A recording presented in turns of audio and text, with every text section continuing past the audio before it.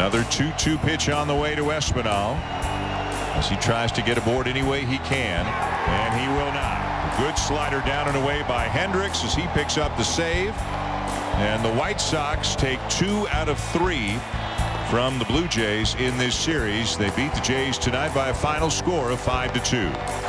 Out to Durant. Durant, one dribble, fires it up. Oh, back of the rim. Jubilation here in Milwaukee. The Bucks are right back in the series. The net is empty. Grubauer's on the bench. Extra attacker up for Colorado. Zone is checked. Petrangelo got it from Martinez. Shot for the empty net. And that one missed. Another attempt. Pacioretty scores. The Vegas Golden Knights are going to the Stanley Cup semifinals.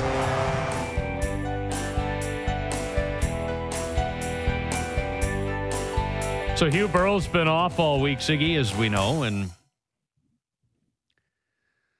wonder if he ended up in the ER last night. What's that one commercial? Call the doctor if it lasts more than 4 hours. I mean, he's got maybe he's got Les Habitants and he's got the Golden Knights, his two teams playing each other in the Stanley Cup semifinals. Hugh Burrell will have a team in the Cup final. Maybe he's down in Vegas. Maybe he was at the game. How do we not know he's down there? No one's heard from him. No sightings. We haven't heard from him. Like, what's going on? There's been a couple of Hugh Burrell appearances in the group chat. So, but we don't know. Really, not solicited. We don't know. We don't know where he is. Could be down there. Yeah, you can. I mean, if you really want to get south of the border, you can get down there. It's just tough to get back. And good quarantine. It's tough coming back from what I've heard. So. But in the U.S., I'm pretty sure you can. I think you can just board a flight and fly down there right now. Like, I don't think you have to quarantine watching those games and watching somebody sent me a video from Fenway Park yesterday. It's just like I'm wondering what planet am I on a different planet? Well, earlier this week, right? The Blue Jays hit their 85% vaccination threshold. So the next night, the opener in Chicago on Tuesday, none of the coaches had masks on, right? Because the protocols ease once you hit 85% fully vaxxed. Like, oh, that's what Charlie Montoyo and Pete Walker look like. And then right behind them, in the seats behind the dugout, there's rows and rows and rows of White Sox fans. It's so weird. It's like we're living in an alternate universe up here. Still. Right? So hold on a second. So hold on.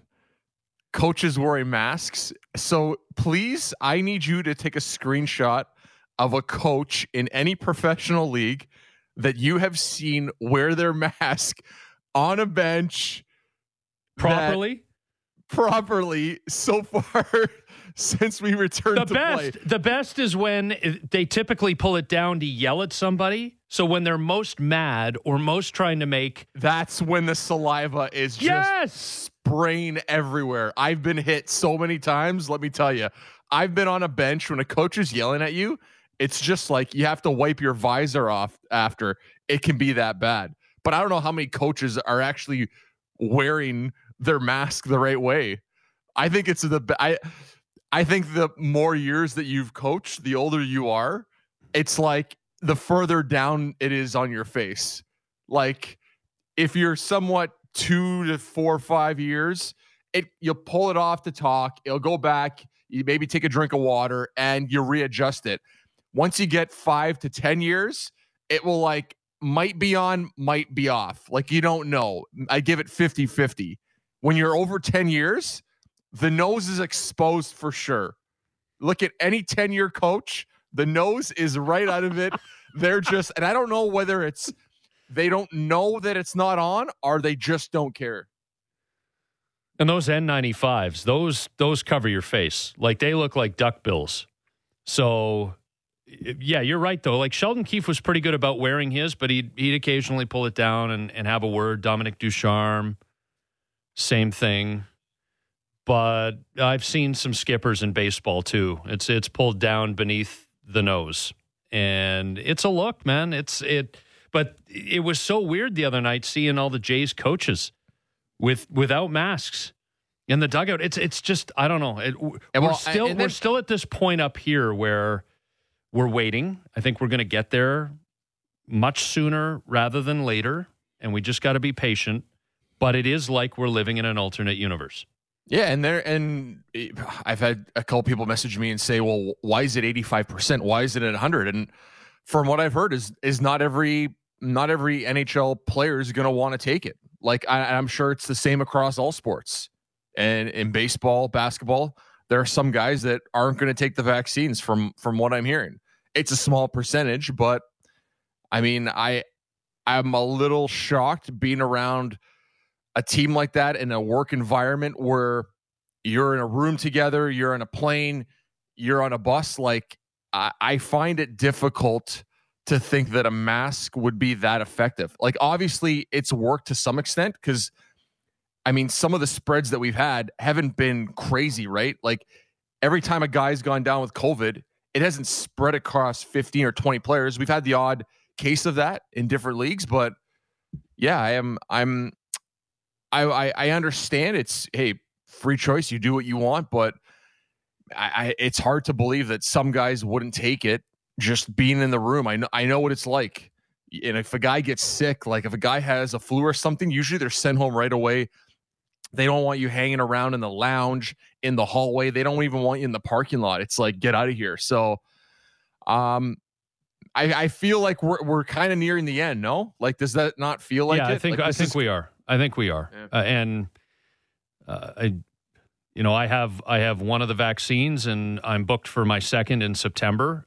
I think we're all hoping that moves up, but I'm certainly not playing a game of jumping a queue or anything. I'll keep my appointment unless I'm notified that I can go sooner. And so whether it's next week or next month or a few months from now,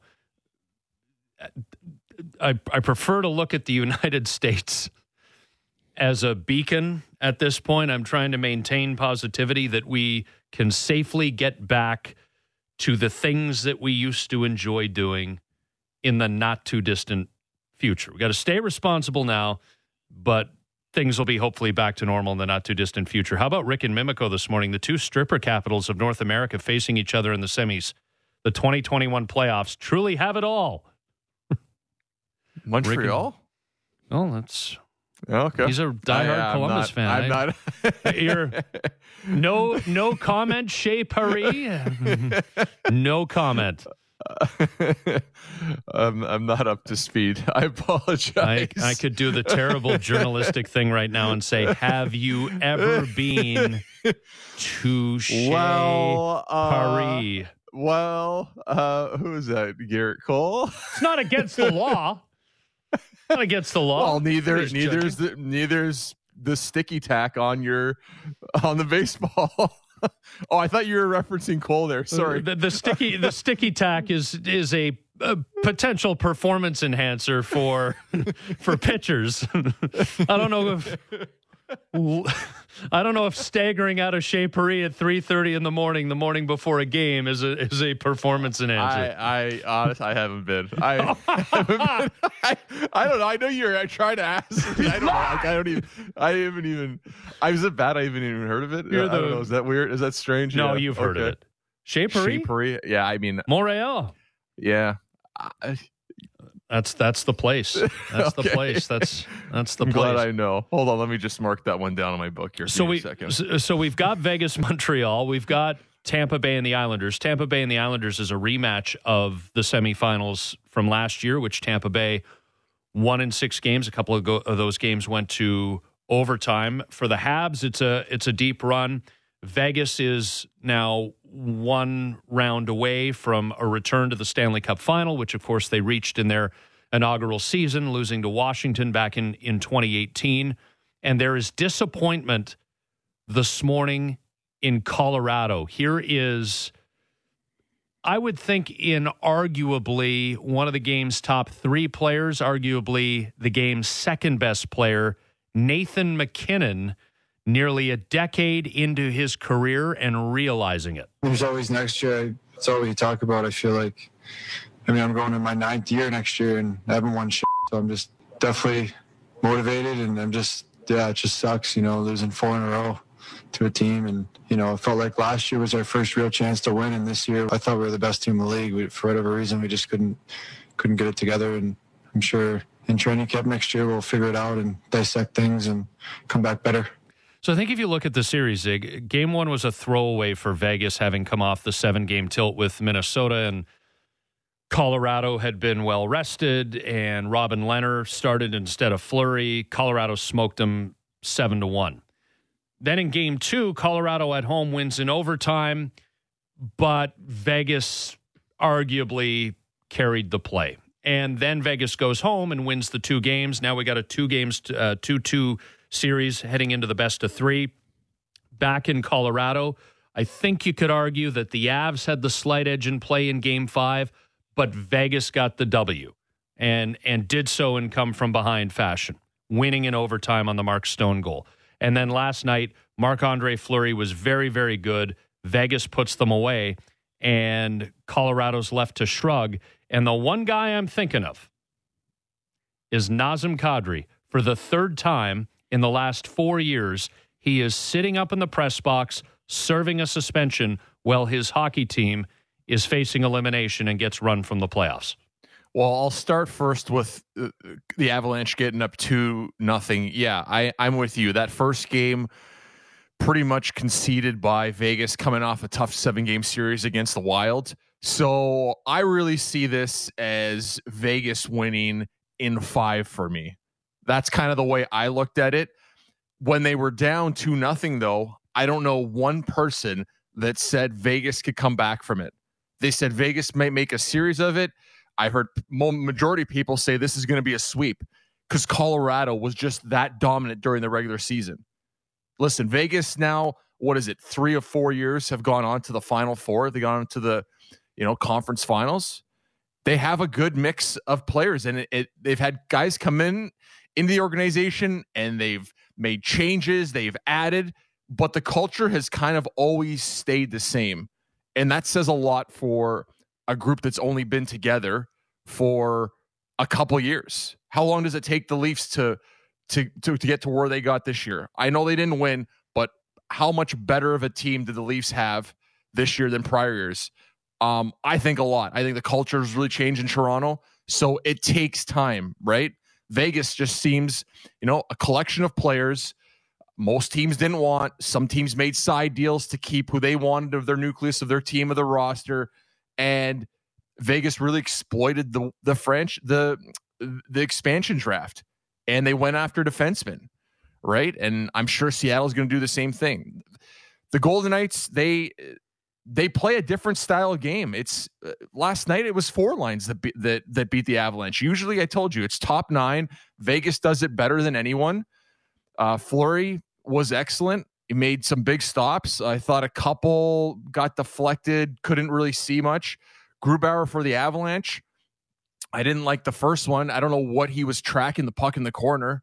That just can't happen. That can't happen in a game 6 in the playoffs.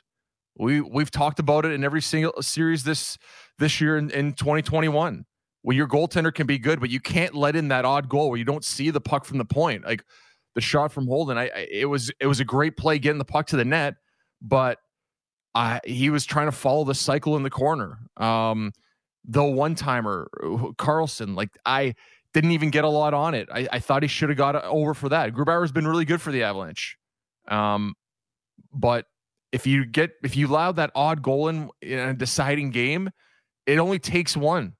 Game 7 against the Leafs, Habs, get the Gallagher shot. Great shot, shooting in stride, but can't go in. And that really can change the look of a game. Let me tell you, it went back and forth. I get that. Colorado comes out right away, and I'll mention McKinnon quickly. He had a lot of people to answer to for this series and how he couldn't put any points on the board, and Vegas really did a good job of neutralizing him. But what Vegas did from game 3 in particular onward? They stayed out of the penalty box. Yeah. Colorado had 1 power play opportunity last night, and you know what they did with it? They scored on it. And that has been a big part of Colorado's bread and butter all season long. And then once Vegas either stopped taking penalties or the marginal plays were not called, Colorado wasn't able to wheel and deal with the man advantage. And I think that the way that the series ended up being called, Vegas becoming more disciplined as it went on, I think that was a huge factor here. And I also believe, Ziggy, that not having Kadri, is Nazem Kadri the difference between beating Vegas and not beating Vegas? I don't know the answer to that question. What I do know is that you are not as good a team if you happen to have Nazem Kadri on it, if he's wearing a suit in the press box, as compared to if he's actually skating and playing 17, 19 minutes for you. And this has now become it was a trend in Toronto when it happened in back-to-back springs, the losses to Boston. He's been suspended for his team's elimination game in 3 of the last 4 years. You can't tell me that this is ever going to happen to him again. And yet I would have said the same thing to you after it happened the second time with the Leafs. And I probably would have said the same thing to you after the first time it happened with the Leafs. He has got to do a better job of staying on the ice and being able to be a participant in the bloody playoffs. Yeah, he's a big loss for a team. And what he's done with the Avalanche, and you can say, well, was he the reason, some of the collapses with the Leafs? Was he the reason they lost? I don't think you can pin the losses in Toronto against Boston on Kadri. I'm not there. It's not there for me. I don't put it on him. They're a better team with him than without him, though. Yes, he makes your team better. And when you have one of your top guys out of the lineup, it changes everything, right? Ziggy, it changes the flow of a game. It's now a guy that plays on the wing has to come to the center. There's so many other different moving parts. Now you have a guy that's not even supposed to be in the lineup. Right, there was a turtleneck floating around the ice for far too many shifts. Thomas Plekanec, because Kadri went out, right? There was a turtleneck doing nothing. Yeah, and I think he'll. I mean, you always say, well, when's he going to learn? And the third time, you know what? I'd rather a guy like Kadri play like that than a guy that just doesn't show up. Like, would you rather someone that when the Leafs get knocked out and you come on the following week saying, well, this player just didn't show up. He was a ghost out there. Would you rather that, or would you rather Kadri who goes 110%? And crosses the line sometimes and has been suspended for it? That's really the question. Okay, but I think you should pose. But you're offering me the two extremes, right?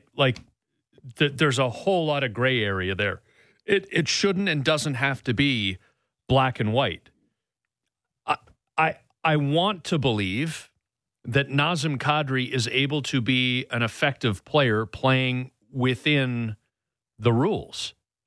Right, I want to believe that he can walk that line, straddle that line, pull back when he needs to, not throw that shoulder into the guy's head in that crucial moment without taking away from the rest of his game. But if you've got somebody who doesn't show up for a playoff series, and I know that we've thrown some names around in Leafland after the loss to Montreal, and Mitch Marner's name was at the top of the list. Would you rather have Marner doing nothing or a guy like Kadri who's ripping around and might get himself into some trouble, but you're not worried what he's bringing each and every night? Well, the difference, Ziggy, is there's always a possibility that a guy like Mitch Marner, if the series goes on long enough, might find it. There's absolutely no way Nazem Kadri can contribute to what you're trying to accomplish on the ice when he's wearing a suit and eating popcorn four decks higher in the arena, right? Yeah, I feel bad. I feel bad for the Avalanche. Just it's such a good season, right? And I don't know. We talked about it a lot in Toronto when Kadri got injured. I'm gonna keep an eye on what's going on in Denver, and I'll keep you posted just to see what's said today. I'll do a little bit of a deeper dive. I usually don't read too many media posts from other teams and listen to the way they break down their team, but I'll do deeper dive this week. I'll see what's said about the Kadri thing because I haven't read much. I've read the odd article where it's kind of referenced, but they don't blame Kadri. Like, well, and the thing he is, got roasted in Toronto, right? Like, But we pinned it on him. Yeah, but the thing is that it happened so long ago. I mean, they swept St. Louis. St. Louis was the first team to go out. It feels like an eternity ago that he put his shoulder into Justin Falk's face. So he wasn't at all a factor in this series. What I'm saying is that when you have arguably the two best teams in hockey, throw Tampa Bay in there wherever you want, but Colorado and Vegas, one of the two arguably best teams, was going out in the second round. To not have Kadri available to you makes you weaker. Yeah, but I said that Vegas will go the whole way, and they're my pick to win it all. Does Kadri change it for me? Does he get this to a game 7 for me? Is it, like, if Kadri was in the lineup, would the Avalanche beat Vegas? I mean, that's really the question at the end of the day. And I'm not so sure. Listen, I played in the minors with Kadri when he first got to the pro level. I know how good he is. I know how bad he wants it. I know how his work ethic. He can do anything you ask him on the ice. He's a great teammate, good guy in the room. I'm not sure he moves the needle for me on the Vegas Colorado. Like, there's just something about the Vegas lineup and the mix they have that I think is tough to beat. Like, I picture myself on the ice in those situations, and Vegas is a scary team, and they've been a scary team for 4 years now. And now they're going to the Final Four, three of the 4. It's a good mix of talent, and it's 3 lines at all times that beat you.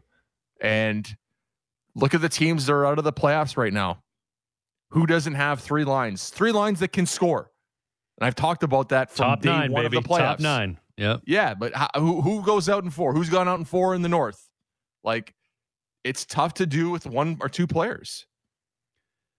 Pretend when we run this clip that I'm Adrian Dater, long time on the Avalanche beat, and you're Nathan McKinnon. Here is the question and answer between Adrian Dater and Nathan McKinnon after last night's game. Nate, I know you're a gamer and all this, and I'm just thinking maybe out loud as far as in your shoes right now. It's like, all right, we've done all the thinking we can do, we've done all the game planning we can do.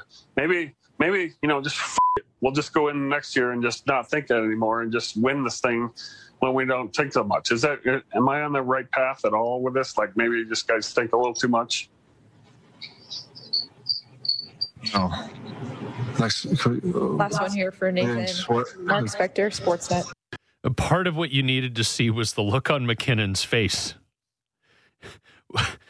I kind of didn't mind the question, though. Like, I'm just like, you know what? It's a brutal question, but I didn't mind it. It's like, you know what, guys? Like, it's an awful question. That's the worthy of a pass. of it, right? Like, the cliche of it is you got 82 games. Sometimes you overthink things when your confidence is low. Sometimes it's a breeze because you're on a 7-game winning streak and you got 14 points in the last 7 games. You're ripping along. You're feeling good. Like, there are ebbs and flows, peaks and valleys all season long. I don't really know what F-hit stopped thinking at all for a 7-month period means. What does it mean? That's how hard it is to win. When you can't even ask a question about what you need to do or what, if you can't even explain how hard it is to win, like, that's exactly it. I'm so happy that question got asked because it's so brutal, the position that the Avalanche are in. And it's like, oh, next year.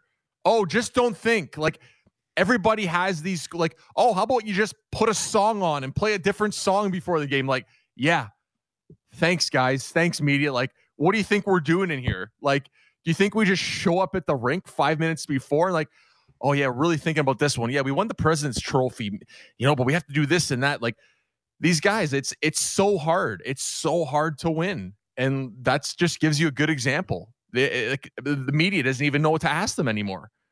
And if you think the media are frustrated, how frustrated do you think the guys are in the room? Yeah. I kind of like the F-bomb, though. I don't think that would happen in a scrum.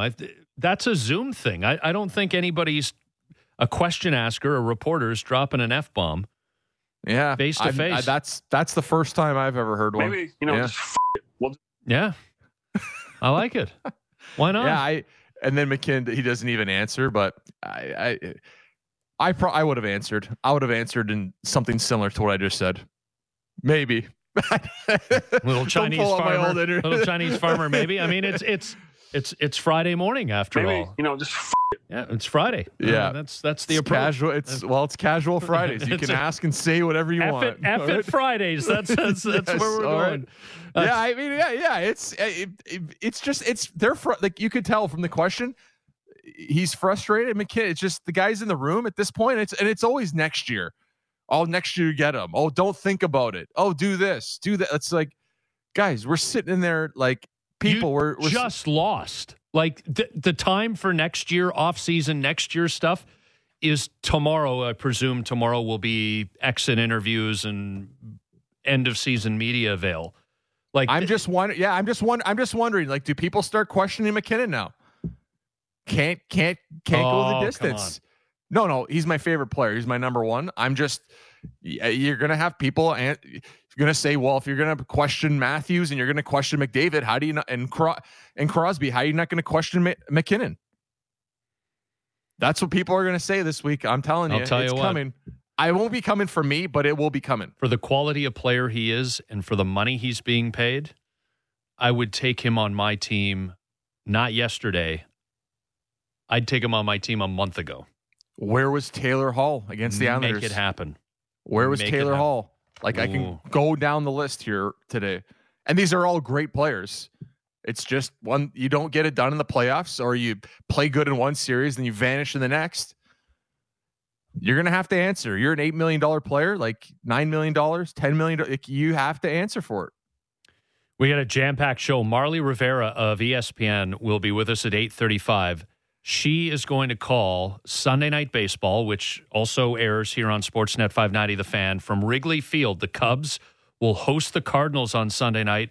Marly will be doing the color analysis, easy for me to say, her debut on Sunday Night Baseball. Huge accomplishment for her, and she's always been a friend of the show. We will have her on to talk state of the game, the pitchers doctoring baseballs, and her big appearance on Sunday night. Former NHL head coach, Stanley Cup winner Mike Keenan.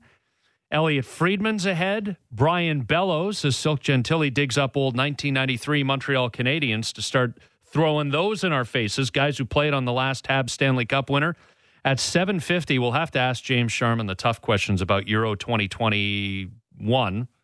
Like, why is Scotland 200-1 and North Macedonia 500-1? To win this tournament. What? We're rooting for some underdogs, Zig. We're rooting for some underdogs. I have family that live in two different countries in Europe that are very close. I'll tell you about it, though. Okay. I mentioned it on the show briefly, but since it's the Euro Cup, I will talk about it. Do these folks live north of North Macedonia or south? I'm not going to. I've mentioned it on the show. I'm going to. We'll dig into it. Let's dig into it. James Sharman coming up. We got to get into the Blue Jays defense costume, although you won't see any errors beside their name on the box score. But defense costume last night. Ryu settled in after a tough first inning, thanks to the defense. We'll touch on that, and Ziggy will give us his family tree coming up. Maybe, just lead 'em.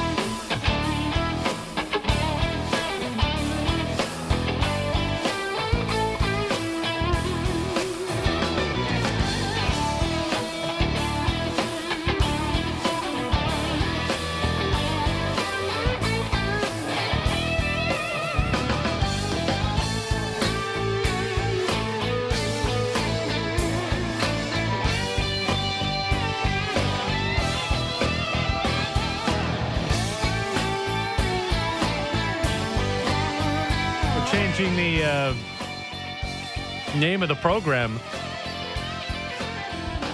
Now back to lead off with Scotty and Ziggy back on Toronto Sports Radio, Sportsnet 590, The Fan. Our pal Simon Bennett, love it this morning.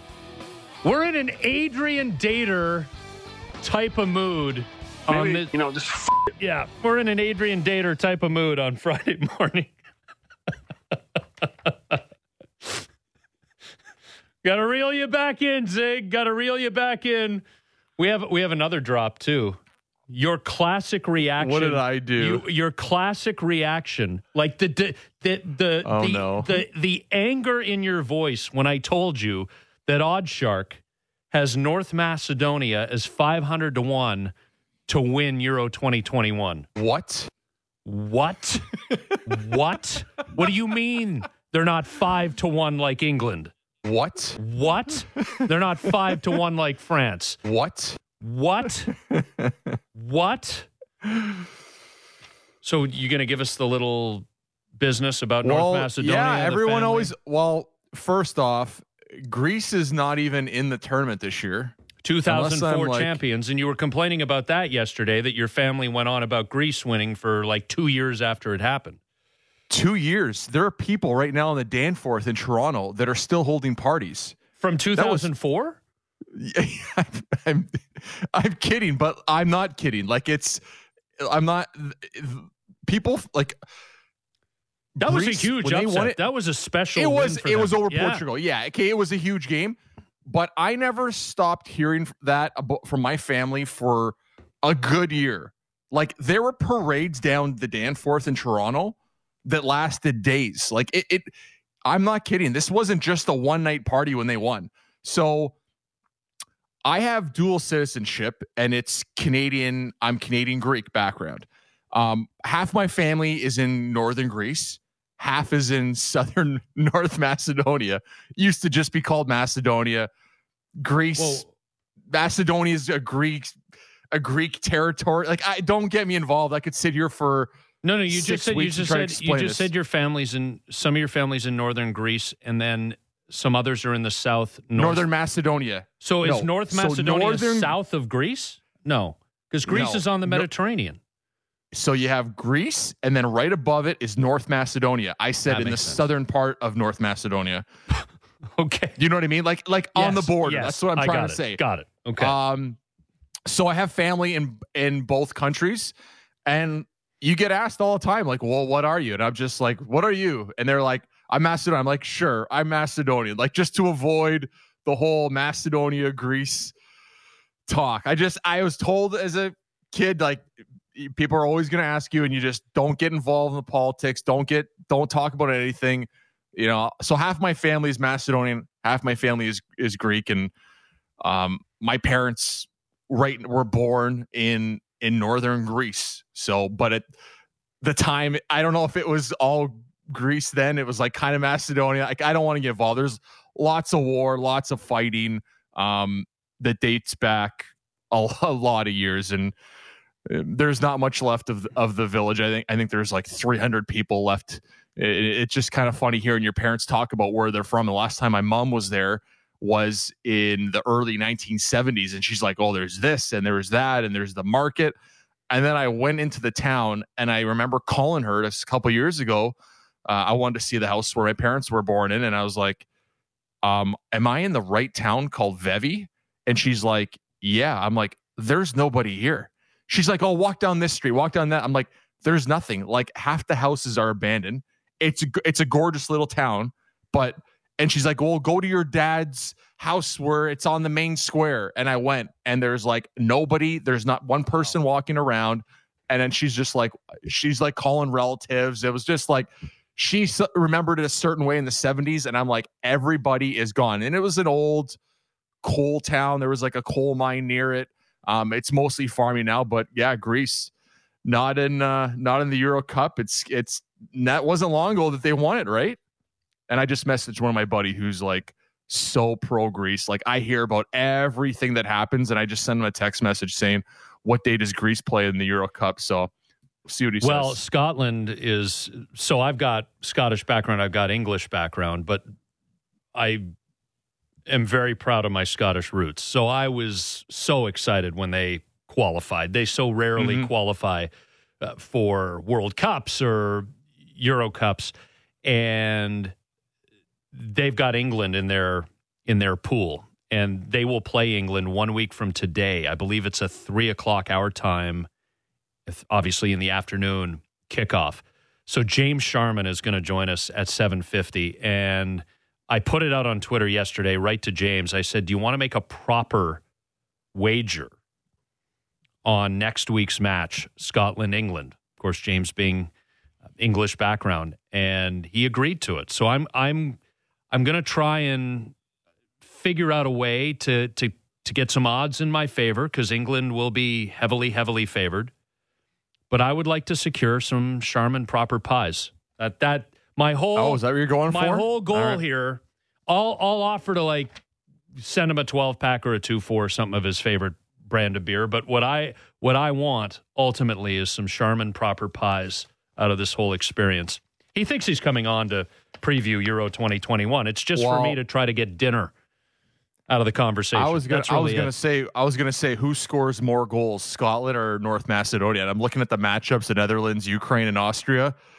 I'm gonna put the over under at, I don't know, a goal and a half. Is that not the right how many? They play each other once, right? Yeah. Yeah. Ask and James. I mean, Scotland, what's how many goals do you think they'll get? I mean, England, they're not going to score. Sorry.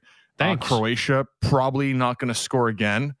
I'm going to say they're over. I'm going to say Scotland's over under for goals is 2.5. So we could talk about it if you want to say what country's going to score more goals. I was going to say who makes it on or who wins a game, but I mean, Scotland should be decent against the Czechs in Scotland. That should be a game. I mean, maybe North Macedonia gives Austria some trouble, but by the not way, happening. I promise, if Scotland pulls a Greece 2004 and wins this thing, you're taking the week off. You're going to do the whole. I will buy a kilt. And wear it to work for a month. There's no one there. There's no one at work right now. No, okay. I'll buy a kilt and I'll wear it to work for a month when people everyone's are back in the office. That's it. Okay. Every day for a month. Every day for a month, I'll wear a kilt to work. North Macedonia. I mean, what if they win a game? What could I don't even know. I did visit North Macedonia and my family, but if North Macedonia wins a game, not the tournament, a game, you buy the rest of leadoff a trip to Greece and the islands and the surrounding islands. A little stop on Mykonos and the other spots. That's it. There you go. Trips on you. Sounds good. Just win a game. Score a goal. I mean, I'll whittle this thing down. Guys have been talking this week. So Nathan McKinnon was really more Adrian Dater than Nathan McKinnon in that little exchange that we played in the last segment. But Dougie Hamilton had a take on what happened to his Carolina Hurricanes against the Tampa Bay Lightning. We lost to a team that's $18 million over the cap. We lost. They lost. We lost to a team $18 million over the cap. Pretty much, he summed it up. Yeah, he summed it up there. You lost. That's it. That should have been the end of the sentence. Sorry. We lost? Simple question. And I'll never hammer on an athlete for throwing a dagger or for saying how he feels. Simple question. Did the Tampa Bay Lightning break the rules? No, they didn't. How do I know that? Because they were allowed to ice the team that they iced. I remember being a very, very young broadcaster, host, reporter around the Senators, and I was trying to crunch some math on a roster move the Senators made one time, and I actually asked Brian Murray. It was one-on-one. It wasn't on the record. It was just I bumped into him in the hall, and I said, so I'm piecing this together.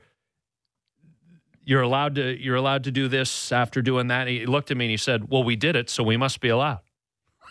It's like it was just a very basic way to put it. And Tampa Bay, look, Kucherov was hurt. They had guys that didn't play for them in the regular season and allowed them to do some other things, and then they got their team together come playoff time when there is no cap. If you can finagle it that way, God bless you, good for you. Other teams, you can figure it out too.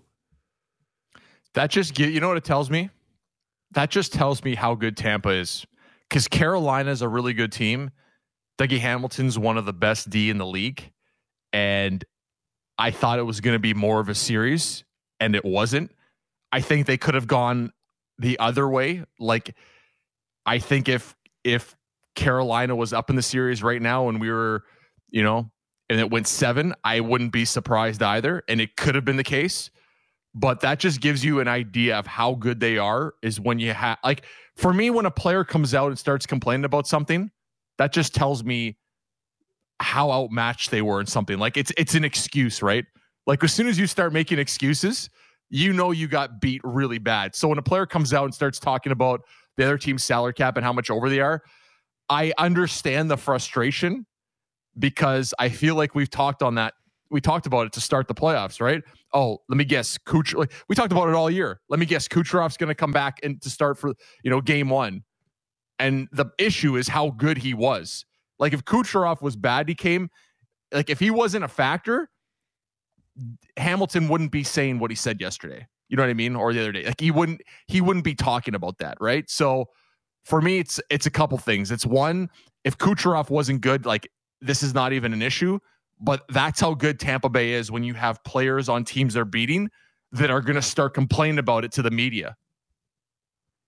And here's a topic for the top of the hour. Dougie Hamilton on whether he plans or hopes to re-sign with Carolina. To be honest, I don't really have any idea right now. So like I talked to you guys before, I really wanted to focus on hockey, and we kind of didn't talk about contract.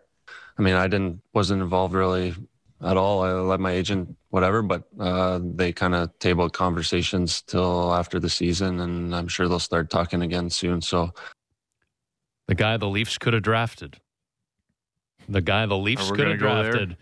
Maybe, just maybe, he'll end up coming home. I'm on the Dougie Hamilton wagon. I'm telling you right now, I want Dougie Hamilton to be a Toronto Maple Leaf. We will touch on that at the top of the hour. We also have to get into the Blue Jays. Defense, it is always about what shows up in the box score. Errors. They didn't make errors last night.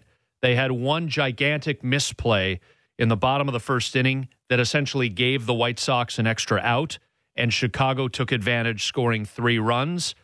And wouldn't you know it, the White Sox won the baseball game last night by, you guessed it, 3 runs. The Jays are good, but they got to stop stubbing their own toes. We'll talk about it.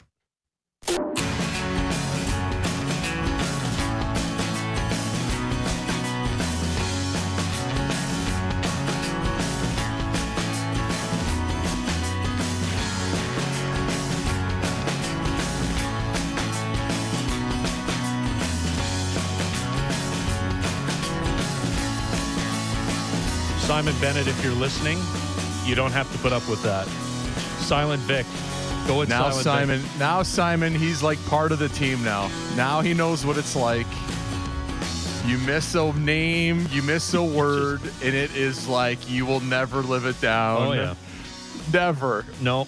I screwed that up. I screwed that up. You know that's coming. I screwed that up. There you go. Vic's trying to find all my drops, all my mistakes. I had somebody actually go in there and delete all my old drops. Vic's trying to find them right now behind the glass. You had I don't even need somebody. Yeah, I put a call in. I said, hey, you got to delete the Breeze. Brew Breeze is gone? Brew Breeze. Oh, there it is. Fred Van Viet. Fred Van Viet. That's there. Good. Frankie. My boy Randall. Oh, wow. I think Vic saved all of them and takes home a backup. That's what I think he does. It's not fast food. It's food fast. Yes. Little USB action there. Just so story. We love Simon. Simon, don't take it. Come back and defend yourself. Oh, Simon's a true pro too. He's a true pro too. Voice of the Marlies and all that. Well, he can't defend himself right now. How is he supposed to defend himself in the update? I'll tell you what. He can't even defend himself. I'll tell you what. I mean, rumor has it that he's over on another address on the 680 News side of the building. We'll give Simon the opportunity to defend himself if he wants to come over and sit in. And if he wants to come over and say, but he's got to make the trek. He's got to make the trek. It's a long walk. It's a long walk. He's probably with the protocols right now. He's probably not allowed to cross the bridge for sure. That bridge is cut off right now. Oh yeah. That's like Twin Towers. What's the name of the Game of Thrones town that controls the one bridge? Is it Twin Towers? The Twins. I don't know. The Twins. Walder Frey. Yeah, there's Walder Frey. Walder Frey and his 800 wives. The Red Wedding. That's where the Red Wedding was. That's where the Red Wedding was. Yeah, I remember. Oh, I think we're allowed to talk about spoilers now, right? I can't talk about Sopranos spoilers with you. I can't talk about Sopranos spoilers with you 14 years later, but we can talk Game of Thrones spoilers 7 or 8 years after the Red Wedding. Here is Rick and Mimico. Idea for Scotty's bet with Sharman. If Sharman wins the bet, Scotty has to eat a proper pie on the edge walk as the tower is lit up for England and the Habs. And Scotty wins and he gets a high five and a free pie. Doesn't sound like a very fair bet at all. Look at this. Jordan and Saga. Come on, Scotland. Please win Euro. I want to see Rowdy Roddy MacArthur in a kilt. Like that. That would be awesome. Tom from Scarborough. Scott, you can borrow my kilt if you can't get one made, as long as you don't mind wearing the Cameron tartan. I know there's like history between the families and the clans. I think you got to bring in the pipes, the bagpipe too. You got to put you got to like Glenn Healy the whole thing up. Is that not the Glenn Healy? Is that not what? Because he has a band, I think. Well, if Heels not is a band. Rowdy Roddy Piper, yes. If Heels is willing to come in and play me in, there's no way I can play the bagpipes. You blow into one of those bagpipes, I doubt any Buddy, noise it's not would come hard. out. You just blow into one of the things that come out. It's not hard. It's not going to sound good, but you got to get a bagpipe. That's got to be part of the bet. A technical way of saying it. You just blow into one of the things that pop out. There you go. Dougie Hamilton on if he will sign with the Carolina Hurricanes. He's an unrestricted free agent, and the Blue Jays defense betrays them again. We'll get into a loss in Chicago as they prepare for a 4-game series that starts tonight in Boston. You're listening to Lead Off with Ziggy and Scotty Mac on Sportsnet 590 The Fan.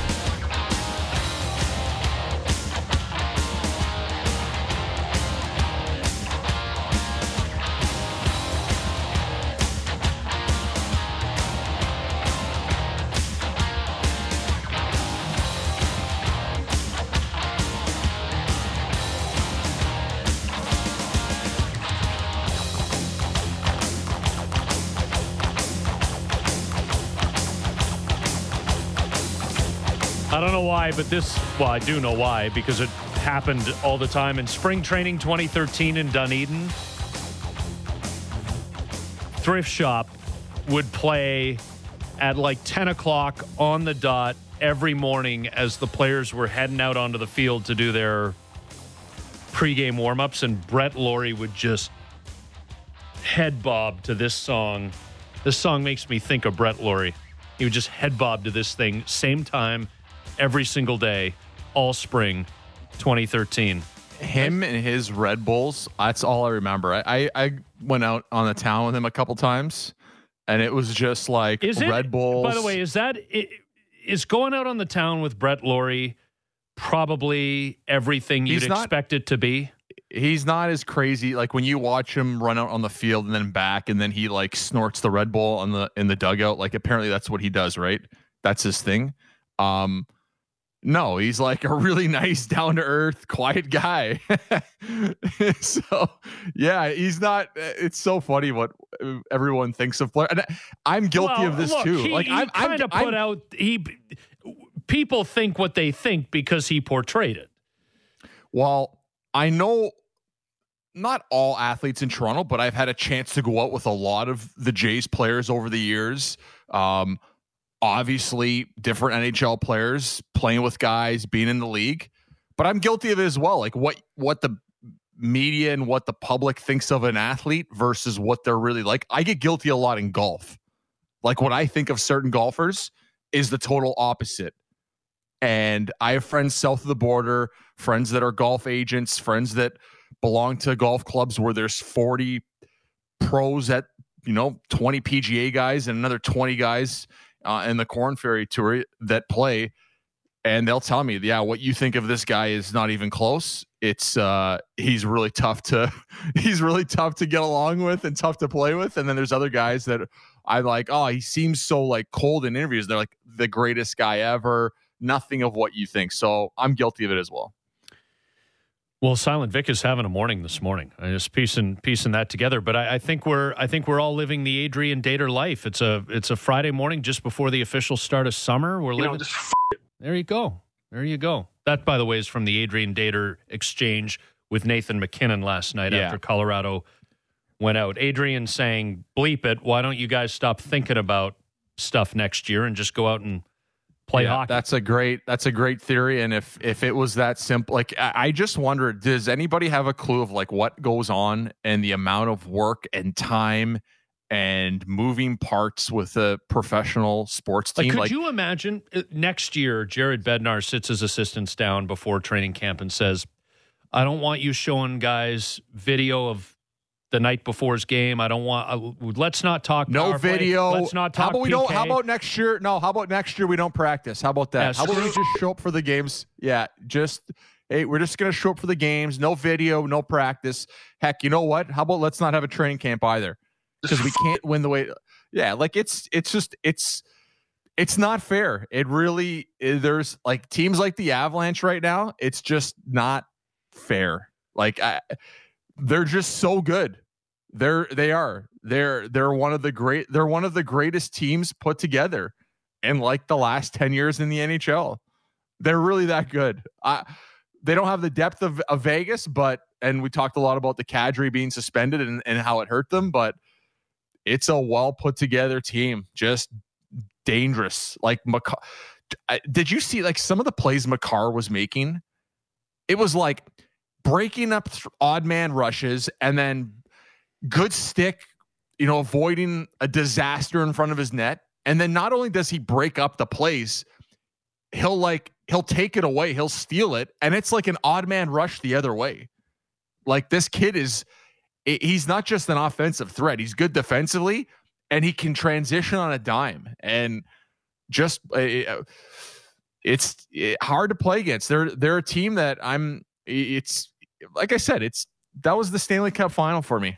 It really was. And no disrespect to the Islanders, no disrespect to Tampa. I think Tampa's right there as a third for me, but these were the best two teams in the league, and it's unfortunate they had to meet in the second round. So Las Vegas, or don't call them Las Vegas, that'll get you sued. The Vegas Golden Knights move on to play the Montreal Canadiens in the Hugh Burrell Dream matchup. So that guarantees that Hugh will have a team that he loves in the Stanley Cup final, his beloved Habs, and his adopted Western team, the Vegas Golden Knights. So the Habs and the Knights will start on Monday night, and Tampa Bay and the Islanders will have a 3:00 puck drop on Sunday afternoon to kick off the Stanley Cup semifinals. So the matchups are set, and we'll see how it all plays out. Marc-Andre Fleury, his agent, Alan Walsh, hasn't had to tweet anything this spring. He's been excellent. Carey Price has been excellent for the Habs. Should be a fun matchup. And I know you're hoping that the Habs put out a good showing so that the North Division doesn't continue to get railroaded in narratives and discussions online, in print, on the radio and TV. The Montreal Canadiens are the great defender now of the North Division. Yeah. I think you're trying to recruit me to their fandom. It ain't going to happen. Well, I hope they do well. I'm not going to cover my car. I'm not going to have two Habs flags flying from my car this coming week, but yeah, I want them to do well. How do they beat them? How do they beat Vegas? More of the same? Well, if they don't score first, they're in big trouble. Yes. Okay. You have no idea. No. You think it's like, if they don't score, they won't be in it. No, like they won't have a chance. The big four in the back end, Petrie, Edmondson, Sherratt, and Weber, have to do the same thing they did in the first two series. You're going to have to Carey Price is not going to have to be good. He's going to have to steal games. Not sure if that's possible. Vasilevsky steal games, and there's not many Vasilevskys. Like Vasilevsky for me and Hellbuck had a little bit of a rough playoff, but he's one of the best. So, and Carey Price has been incredible. Has he stolen games for the Habs? I don't think he's gotten to that level yet. He's going to have to get there if they want to have a chance. Not win, have a chance in the series, win a game. So that the power play is going to have to be clicking. They have to take advantage of it, because the thing about the power play is that if your power play starts clicking, that's going to put Vegas back on their heels a little, not a lot. Like they're not going to like Vegas is not going to change their game because a Montreal power play all of a sudden gets hot, but it will slow them down a bit. So, I mean, that's a lot of things. And the young kids are going to get, this is a huge wake up call. Kotkaniemi, Caulfield, Suzuki, like you want to talk about a learning experience. Going against Vegas for a series, they're going to get 4 games against them at least. It's great. It's great for the development. Like at this point, if you're the Montreal Canadiens, yeah, you want to go to the Stanley Cup final, but you have to be happy with what this is going to do for your young core going forward. Like I always talk about, we talk about Nate Pearson, we talk about Alec Manoah with the Jays, and you want to let them get some games in, right? We talked about Pearson a lot. Is it good to bring a guy up, have him play a couple? You always want your young prospects to taste what it's like at the big leagues, but to get playoff experience when you're a young prospect, I can't imagine. For me, when I came into the NHL, I was lucky enough that the Hurricanes were out of the playoffs, and I got called up for the last 20 games.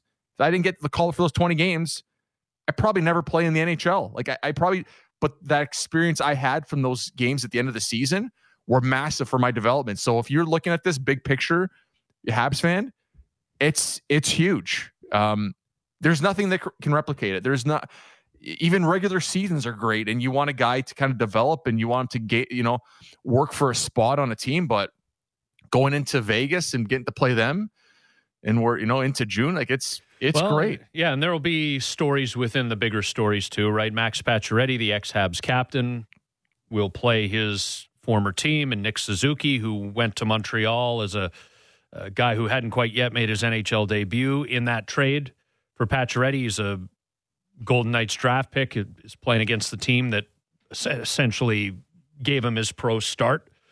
So stories within the stories, it should be great. Yeah, and you want to make the game as boring as possible if you're the Canadiens. Like some of those games against the Leafs, how bad they were, like they're going to have to do that even more. Just, you don't want to excite them. No scrums after the whistle. Play them hard. Whistle blows, like right to the bench. You don't want to get Reeves going. You don't want to get their bench fired up. You don't want to trade chances.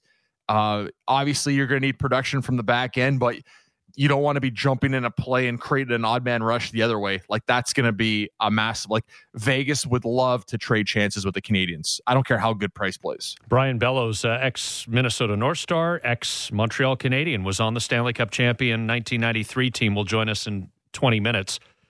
And we'll go over comparisons between this Habs team and that 93 team that had a lot of overtime success, wonderful goaltender in Patrick Waugh.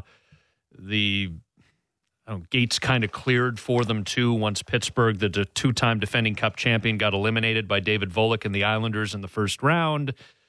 And the Habs, after beating Quebec, played Buffalo in the Adams Division final and then beat the Islanders in the Campbell Conference final or Wales Conference final. On and on it went. So the path was kind of cleared. I thought maybe he was booked because his son's name is Kiefer. But that's just an aside. Just an aside. We know how you love your Kiefer, Ziggy. So there you go. I doubt that's the reason. Probably okay. Not at all part of the reason why Brian Bellows was booked. He'll be along, like I said, after the 7:30 update with Simon Bennett. Blue Jays last night. So Hyunjin Ryu, I thought was pretty good. We've talked a lot about the difficulties that the bullpen has had. It actually feels like the rotation has solidified a little bit. Ryu hasn't been as good in his last couple of starts. He was certainly better last night than he was in his previous outing. You're getting good every fifth day appearances from Robbie Ray. Steven Matz is a reliable back-end guy. Ross Stripling has been better of late. And Alec Manoah is working to figure everything out at the highest level of baseball as he makes his entrance into the big leagues. So that's positive. It's just that this is a young, up-and-coming team. So I want to underline the fact that I believe this team is good. But it's not as good as it's going to be. And one of the things that it's going to have to clean up, Ziggy, and one of the things Ross Atkins and Mark Shapiro will have to determine here is whether that some of the things they need to clean up can be cleaned up with who they've got, or whether it's personnel issues or the way that they deploy certain personnel. For every wonderful throw Lourdes Gurriel makes from left field to gun a guy down at the plate, there is at least one misplay on a fly ball that can wreck things. And it happened right away last night. First inning, Yermin Mercedes, with one out, doubles off the left field wall on a ball that needed to be caught. Gurriel took the wrong path, got all twist-tied up, and it one-hopped the wall. And, well, Hyunjin Ryu did recover to get Yoan Moncada on a fly ball to center field. Runner on second, 2 outs at that point. It was that extra out that counted for everything because Jose Abreu singled home Mercedes, and then Yasmani Grandal, the catcher, hit a 2-run home run. You give the White Sox that 4th out in the inning, they're up 3-0. They end up winning the baseball game by 3 runs, 5-2. Until the Jays start to become a better fundamental team more consistently, there will be frustrations like the one last night. Never mind frustrations. They're not a playoff team. I don't care who you go and trade for. Go and get 2 starters. Go and get whoever you want. When you have plays like that from Gurriel, like I don't know what playoff team has an outfielder that's going to miss that ball. Who's going to misplay the route there? It's happened too many times. Is his arm great? It's one of the best in the league. Can he hit? Yes, he can hit, but you can't have that. And where are you going to move? Where are you going to move Gurriel? That's the thing. Well, you wonder because he's such an appealing player. Incredible talent. If he's somebody that, but he looks like me in left field at Father Mike McGivney. That's who it looks like. You know what they did with me? They told you to play hockey. That's what they told you. That's what they told you. Hey, Gurriel, I think you should change sports. How about the javelin throw? Yeah, exactly. I mean, I think he's an appealing player, and his name has often come up in trade rumors, and they will have a surplus, which is never necessarily a bad thing, but they'll have a surplus when George Springer comes back because Randall Grichuk's got to play every day. He's earned that right. Teoscar Hernandez is in the mix. So you got 4 guys who arguably could play every day, 3 spots in the outfield. You know, Gurriel, it's just. Can you move him to DH though? Can you have him DH and if he's hitting better than he's become around a little bit, but if he's hitting okay, can he go to DH and just he fills in when you got to give a guy a day off? You know, that's kind of like, do you mix him in? Does he become a utility guy? Like I was talking, Ziggy, to Ben Wagner last night, and one of the things I said was, and I hate always just comparing one team to another, but it's necessary because they're divisional rivals. And I also say this understanding what I said off the hop, which is that the Jays are still very young. They're a good team on the way to being very good and hopefully great. So this is not like blow it all up. It's not hating on them. It's just there's a progression you take to getting really, really good. And I said, how many times in your memory bank, and we typically only see them when they play the Blue Jays, because God knows I don't have much of a life, but I got more of a life than I'm going to watch 162 Tampa Bay Rays games. I promise you that. How many times do you see the Tampa Bay Rays make the type of mistakes, not the occasional ground ball through the legs, the physical errors that naturally come up over the course of a season, but how many times do you see the Tampa Bay Rays take a bad route on a fly ball and turn an out into an extra base hit? Mm-hmm. Very rarely. Very rarely. Like Hyunjin Ryu should have been out of that inning. Should have been out of that inning in the bottom of the first last night with no scars. Should have been 0-0 with the Jays coming up. Instead, you're down a 3 spot against Dallas Keuchel, who was awesome last night.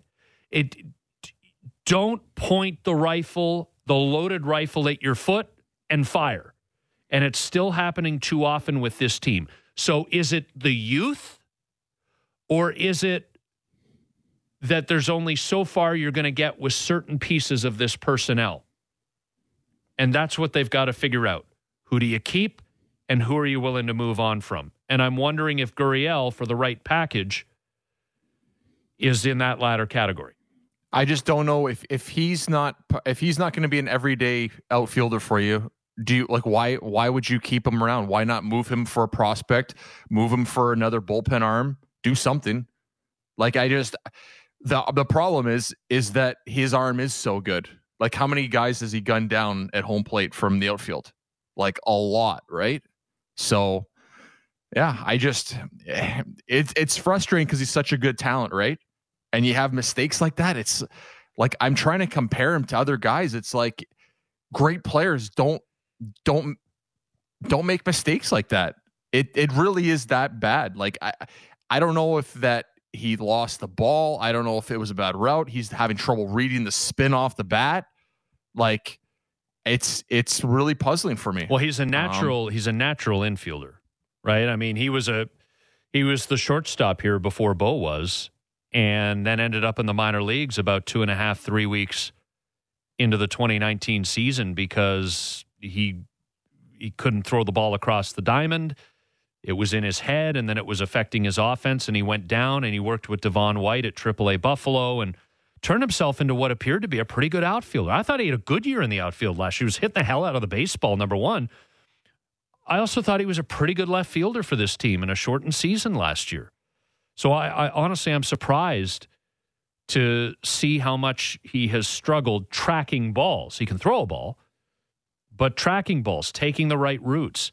And like Teoscar Hernandez will strugge out there as well. Yeah, but is he not an everyday? Like, who are your three outfielders for you? Like, well, when Springer's back, Randall, George, and then probably Teoscar in left, I guess. Yeah, like I'm okay with that. Like, what's the issue with those three guys? Yeah, Teoscar can have his own challenges defensively, but if you stash him in left field and you got Springer to cover the center field territory either side, and Grichuk plays you a good right field, and you know you're getting that's a far more ideal. But when I look at the lineup and the way that their defense is structured, I would not trade the right side of the infield for the world right now. You have the best first baseman in baseball. The offensive. Were you going to say the AL, and you're just like, you know what? I'm going to give them all baseball right now. The offensive numbers dictate it. And you know, he's done Vladdy deserves all the credit in the world. He's done a really nice job for this team defensively. And, defense is important, but it's not the priority out of your first baseman. But he's given them everything. And then Marcus Semien has been one of the great free agent signings in the sport this season, and is playing a really nice second base, and obviously since the start of May has been wonderful offensively. They've still got to figure out the left side of the infield. They've got some challenges in the outfield. They've got a young catching core right now. How far can they run it with that? This team is still being molded. And when we watch each and every night, we want just that little bit more. And I'm trying to remind myself sometimes when I get so frustrated that they're not quite there yet. And sometimes we see it. And we saw it last night. Because that first inning shouldn't have happened. Yeah, and Ryu just, he bounced back too. Like, didn't let it affect him. Like, that can throw a pitcher. Like, imagine you start off a game and that happens. It's kind of brutal for your ace to go through that.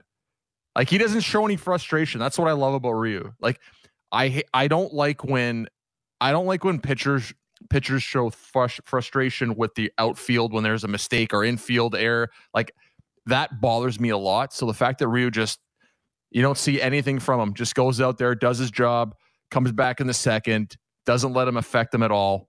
I love that about him.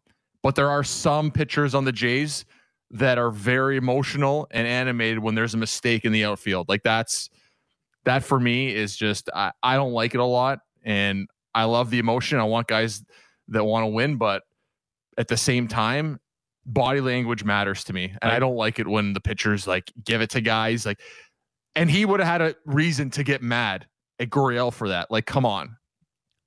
Just I compare everything to Dave Stieb, mid to late 80s. Dave Stieb. You got to go back and watch some of the YouTube videos if they're up. Like glove in the air, just hat off, head down. You're just like, it's just calling guys out. Like, you don't need to do that. Just people know when players make mistakes. Don't do it. Like, there's nothing worse in hockey with a guy's like the body language and he doesn't get the puck. Like, he kind of relaxes. Yes. Like, slumps okay, the buddy. Shoulders. Yeah. Like, you're good. We get it, but you're not that good. So relax.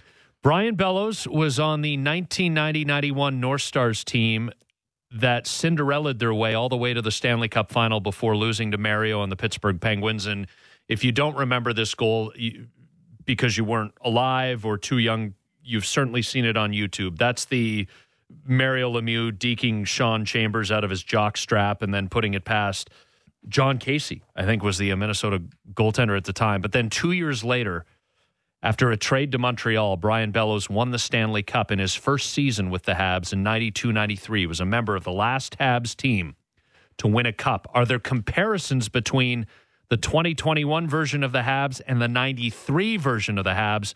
We'll relive some memories as well. Brian Bellows is our guest next.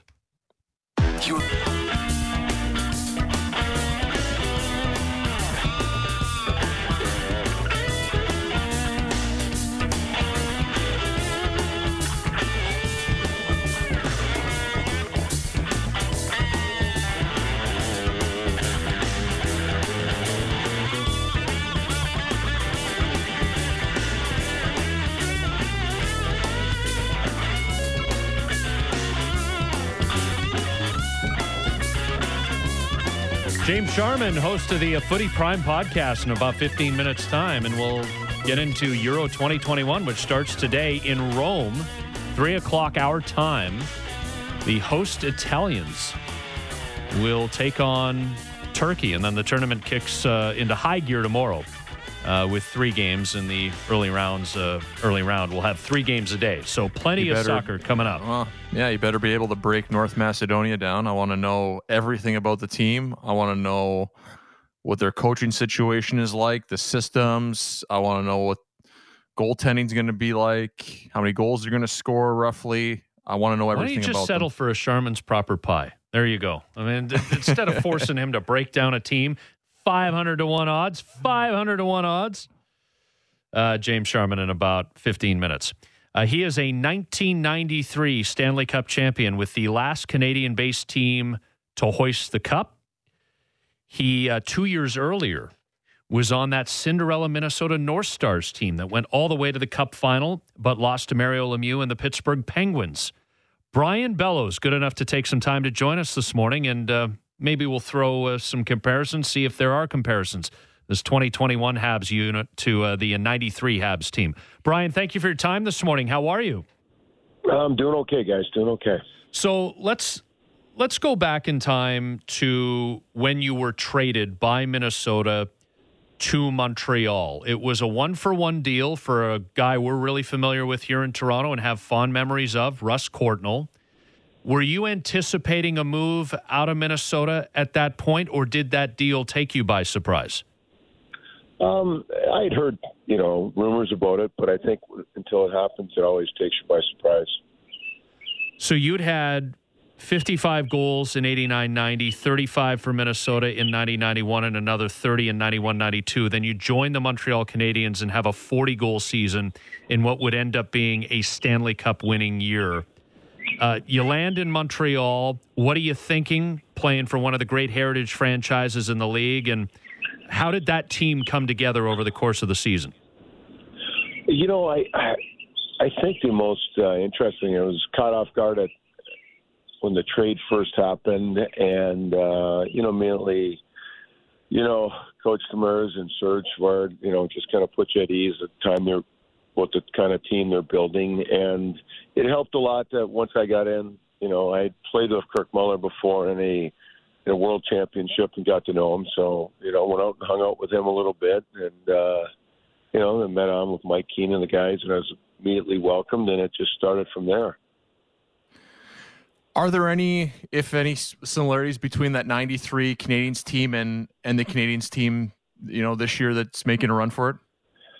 Sure. I think that obviously the number one is, Carey Price, and, comparing him to Patrick. If, in the playoffs, you really don't get that far unless you have great goaltending. And if you want to go far, you better have really great goaltending, and it does make the difference.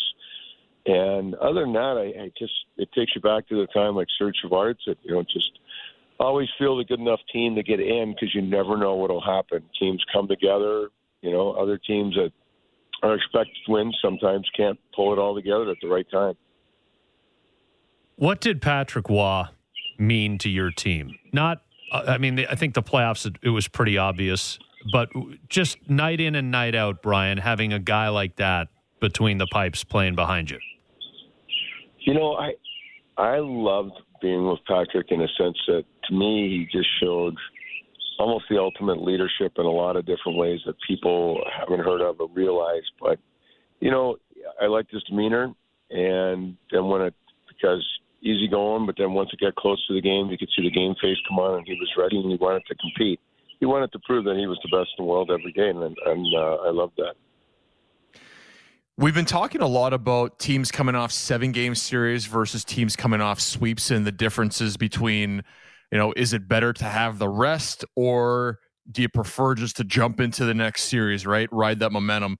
What did you prefer when you played, to come off of? Did you want to play right away, or did you like some of that rest and try to regroup for that next opponent?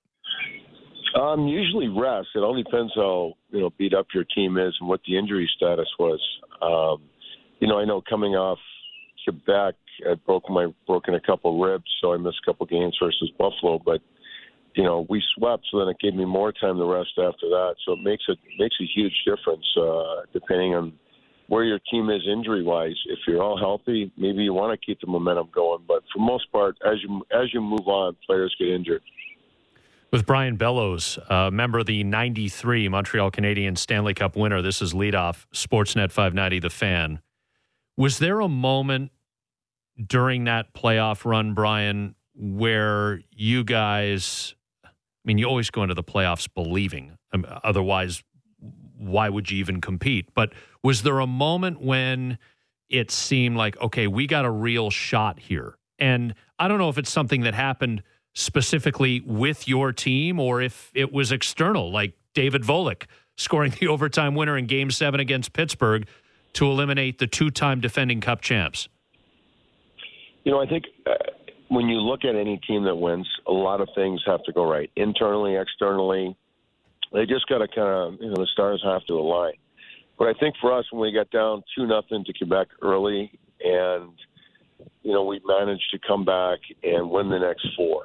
I think that really solidified us internally in our dressing room as, okay, we can do this. We got over the big one, and then whoever were ready by that time, we just seemed to fall into a good sync of the way we're playing. Things were going well. If there was one breakdown, Patrick saved it. Other than that, we had guys scoring across the lineup, which I think is a huge key too. We talk a lot about regular season players and playoff players and the differences, and me and Scotty talk a lot about the Leafs obviously being here in Toronto and the fact they haven't been able to have any playoff success. What is the difference for you when you played in guys that you played with, that really guys that separated themselves, those playoff performers from guys that just got it done in the regular season? I just think it's interesting. The guys can bring in, they can raise up their internal demeanor and be kind of more of an aggressive player, but yet mentally they really stay kind of, quiet. So they're always processing the info, and you can just, you see guys year after year in the league when we played that were just known for it and can do it. And I think it's just, internally something revs up their engine. They want to compete. This is their, big chance, and every game means something. And, it was known who could do it and who, sometimes struggled just because of I think it's the intensity. So you guys lose game 1 of the 93 Cup final in Montreal to the Kings, and you're trailing late in game 2, and then Jacques Demers challenges the stick. It was Marty McSorley, right? Yeah, the blade illegal on curve. The illegal curve on Marty McSorley's stick. I don't know if you were on the ice on the bench. Are you 100%? Are you 100% confident in that moment, Brian, that stick is illegal and you guys are about to go on the power play? I would say very confident, just because of the fact that all of us had looked at the curve. We've talked about it, and a couple of the guys that were more into grooming their sticks really thought so. And but you're never 100%. But we believed in it, and just glad it worked out. Overtime success. You guys won 10 consecutive overtime games in that Cup run in 93. And we know Montreal certainly had some overtime success against the Maple Leafs, winning games 5 and 6 in the first round against Toronto in extra time. Is that a combination of luck? I mean, a puck can go in off a skate. Puck can go in off a guy's rear end, shot from the point, deflects in. Is that a combination of luck, or is there something more to it? Luck's always going to be involved. No one's ever going to say it's not. But I think the bigger key is that when you had Patrick in the zone like he was, he got better as the games went on. And after we started winning our first couple in overtime, the confidence just grew, and we felt like going into overtime. Patrick's going to shut the net, and I've said it before. He just said, "Don't worry, guys. I will not let one in. Just, get a goal." And we firmly believed it. So, that belief just grew and grew until the very end. I'm not sure how much. Are you watching much of the playoffs this year? Like, do you still tune in, or is it just I'm sure you watch all the Islanders games with your son with the New York organization, but this Vegas team that the Canadiens are going up against, do you think Price can steal some games, or how do you see this Vegas team this year? Well, I think it's probably, I'm no different than any journalist out there in the sense that we haven't seen any teams compare each other.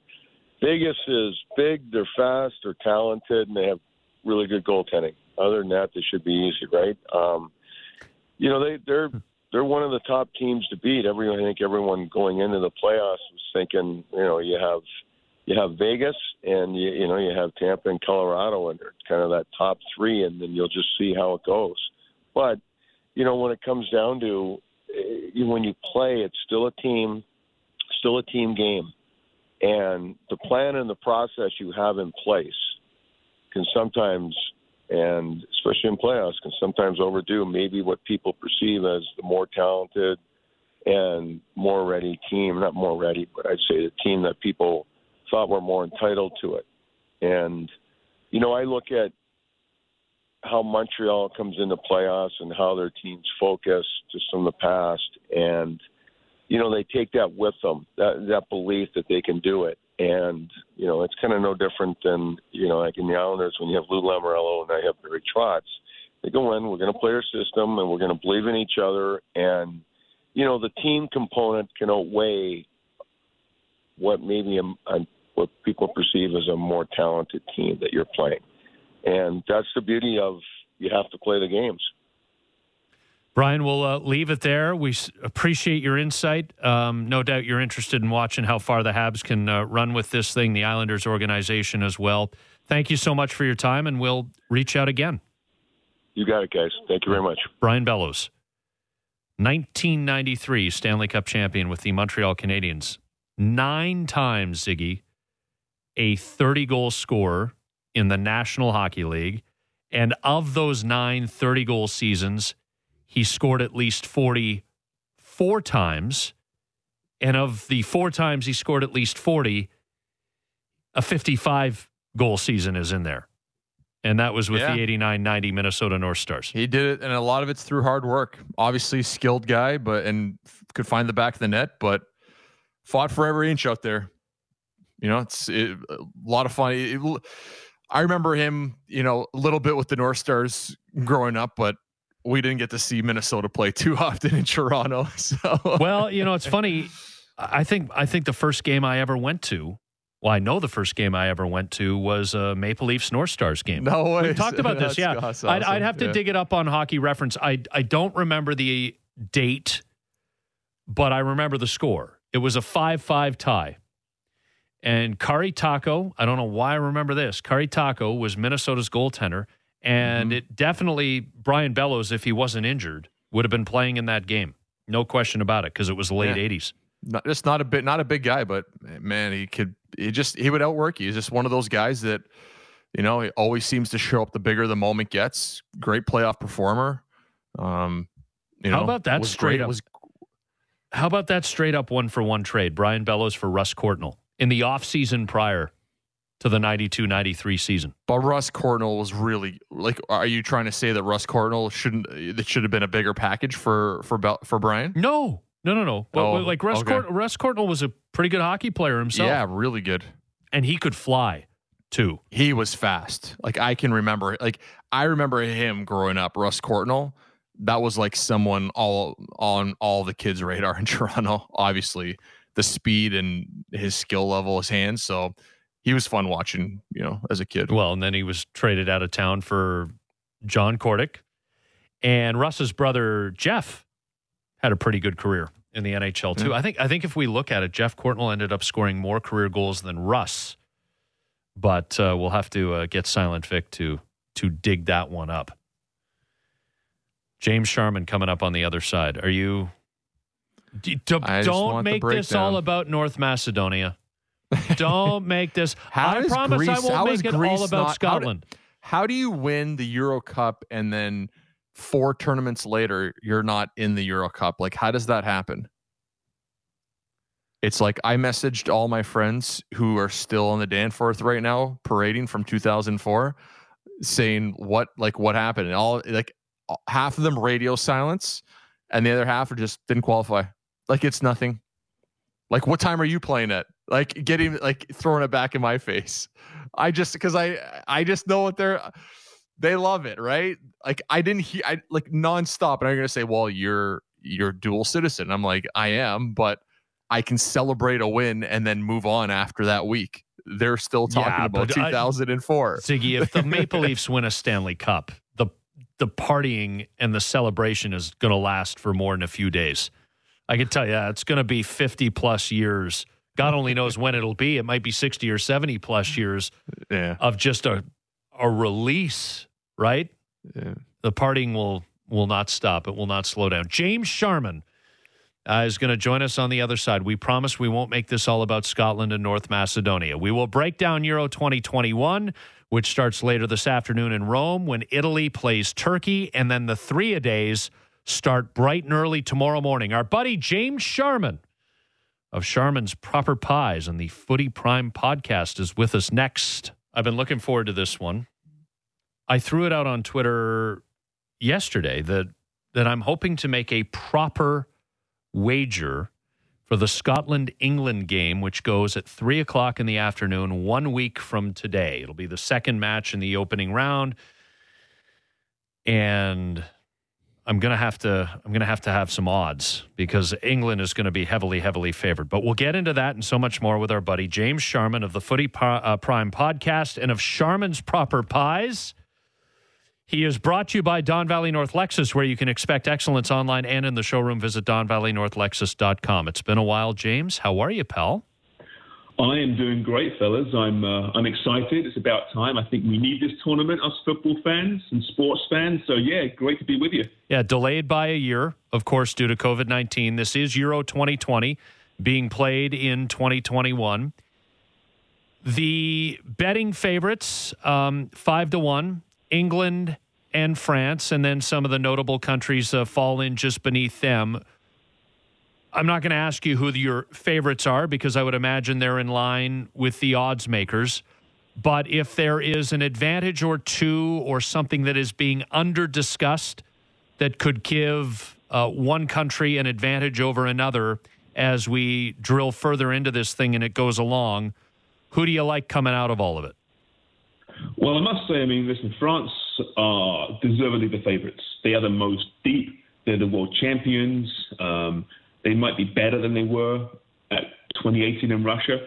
But, I don't think England are second favourites at all. I think I'm really surprised that Portugal aren't getting more love, guys. I think Portugal are defending champions.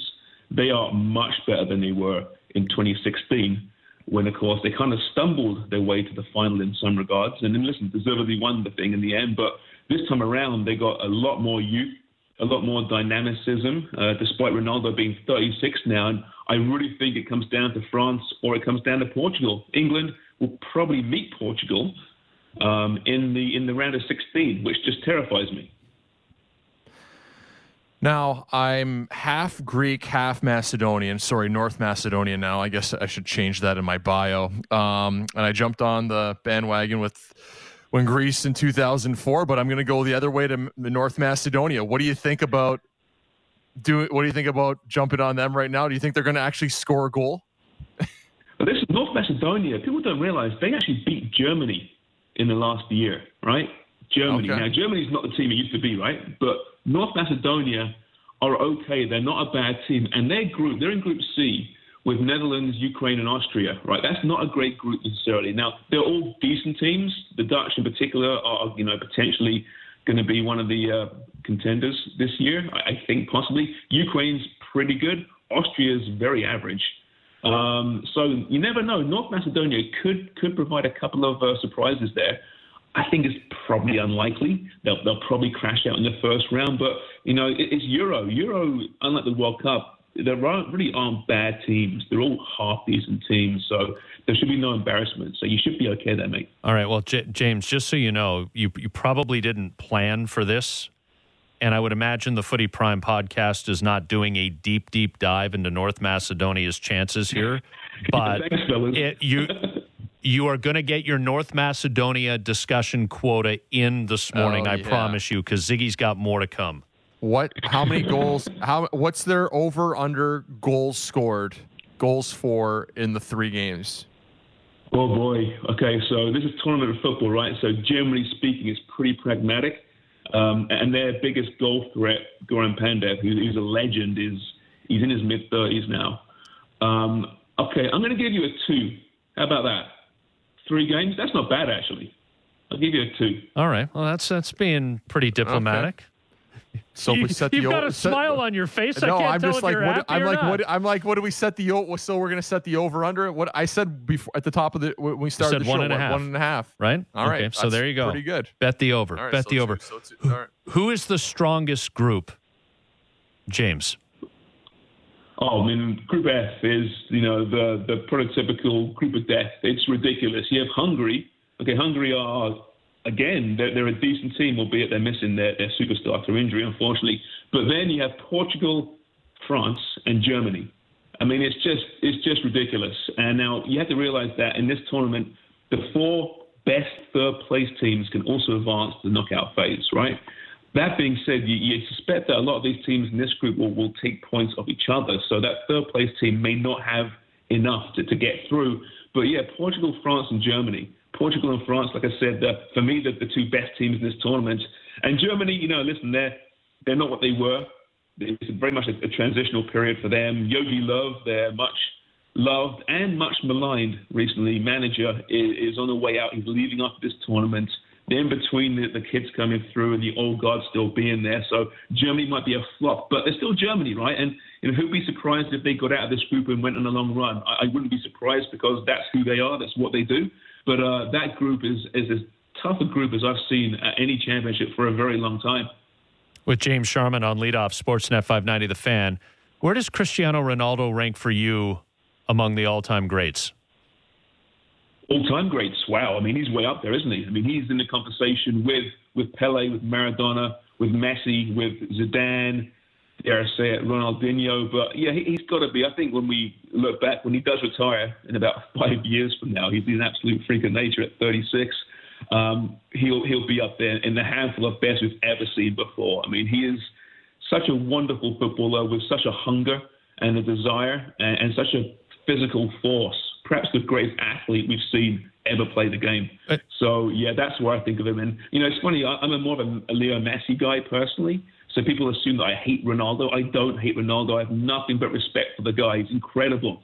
And at 36, he still potentially could win the Golden Boot at this year's tournament. He won it in the Italian Serie A this season for Juventus, and that's not easy. Now, that's a tough league to score goals in. He scored 29, and he's evolved his game over the years. He's not that dynamic, beating players one-on-one that he used to be, but now he's more of a typical number 9 center forward, and he's great at it. So, yeah, nothing but respect for Ronaldo. And, of course, Messi can't compete. He's Argentine, so he's not involved in Euro. This is an international tournament for which he doesn't qualify. But I'm wondering, James, how much more you think Ronaldo has left in the tank. I mean, Euro falls now in 2021. The World Cup is late next year in Qatar. And then, obviously, Euro 2024 is 3 years away. Would you put it past him to play for Portugal 3 years from now? I wouldn't put anything past him. I mean, this is Ronaldo, and like I said, he's got that desire and that resilience too that he'll demand. He'll tell them when he's done, right? They won't drop him. He'll tell them. That's the kind of power he's got in that footballing nation. But they've got some good young players coming through. João Felix, Andre Silva's very, very good. So there's never going to be another Ronaldo per se, but there's potential replacements in that team, but not just yet. He'll be there next year for sure at Qatar. And, why not? Why not in the next World Cup after that? Why not the next European Championship? When he's scoring 29 goals, guys, at 36 years of age in the Italian Serie A, he's not close to being done. And the fact that he's changed his game so much and evolved, I think just speaks to the guy's footballing intelligence. This tournament's usually held in one country, and this year they're going to go to 11, spread it out over 11 countries. How will that change the dynamic? Make it more interesting, tougher on teams, or do you think that there'll be more excitement in the fact that more countries will be able to, get a chance to see games? Yeah, it's a really good question, that, because there's so many layers to this. Number one is, okay, we're in a pandemic still. It probably isn't the smartest thing to have all these fans spread around Europe necessarily, but it is what it is. I think it's the future of big sporting events because it's so expensive to put these things on. You can spread the wealth a little bit more, which is good, but it will perhaps lose a little bit of its soul. It's lovely when you have one nation hosting a tournament and you get that narrative, be it the vuvuzelas, be it the Mexican wave, that feeling that country embraces. So that's different from the footballing standpoint. Some of these big teams will be playing home tournaments, right? England, potentially, say England, I don't think they will, but say England get to the final, they'll play away from Wembley just once, likely, at that point, just once, right? So that's a home tournament. That's huge. Germany, the same way. So Italy play their first 3 games in Rome at the Stadio Olimpico. So from that standpoint, the home field advantage, albeit, not full capacity stadiums until the semi-finals, will be a huge factor. I think one thing out of this pandemic is that the fans around the sporting sphere have really been the winners in some weird way because we realize how important they are to the sporting storyline. And we're going to see that, I think, at Euro, especially by the semi-finals when there'll be 80,000, 90,000 people at Wembley for both semis and the final. Man, that's going to be something pretty special. With James Sharman on leadoff, Sportsnet 590, The Fan. All right. I threw it out on Twitter yesterday, and you seem to give me the thumbs up. I want to make a proper wager on Scotland-England next Friday afternoon. Now, I don't think this is an even-up matchup. I would say that my guys are the underdogs here. So I'm wondering what you're willing to give me. Are you willing to give me a goal and a half? I'm trying to negotiate. Be a reasonable man for me, James. What would be a fair way to even this thing up before we come up with the stakes? Man, it's a tough one, this. Listen, because this game generally goes against the form book in that England always have the greater talent, right? Perhaps aside from a few years in the 1980s. They are by far the more skilled team. They'll be huge favourites. But Scotland have that resilience, and they really dislike England in this match. These are the old enemies, right? The old enemies. And I've seen matches between these two teams where England should have easily won, but Scotland dug in and got a win. That being said, they haven't won since 1999. Overall, 114 times these guys have met. In fact, the first ever international match ever in soccer was between these two teams. And England have the edge, 48 wins to 41, 25 draws. So anything is possible. But you look at the starting 11s, and let's base it purely from a footballing standpoint. England are vastly superior. Not that Scotland don't have talent. Andy Robertson is fantastic. Kieran Tierney, Scott McTominay at Manchester United, great players. But I think it's going to be, I'm going to say it's going to be 2-0 England. How about that? Okay, so let's do this. If Scotland loses by a goal, if the match is a draw, or if Scotland wins, are you cool with I'm a winner? If you guys, England, win by 2 or more, you're a winner? Is that a thumbs up? Yeah, that sounds fair to me, Scotty. Absolutely. Okay. All right, so here's the bet. I would like a couple of proper pies if Scotland wins this bet for me. Done. Couple of Sharman's proper pies. I'm willing to offer you a 2-4 of your favorite beer, or if you have a better idea, fire it out now. I'd say give me a shift in my kitchen, but no, I can't think I'll wash some dishes. Yeah, we need a dishwasher, actually.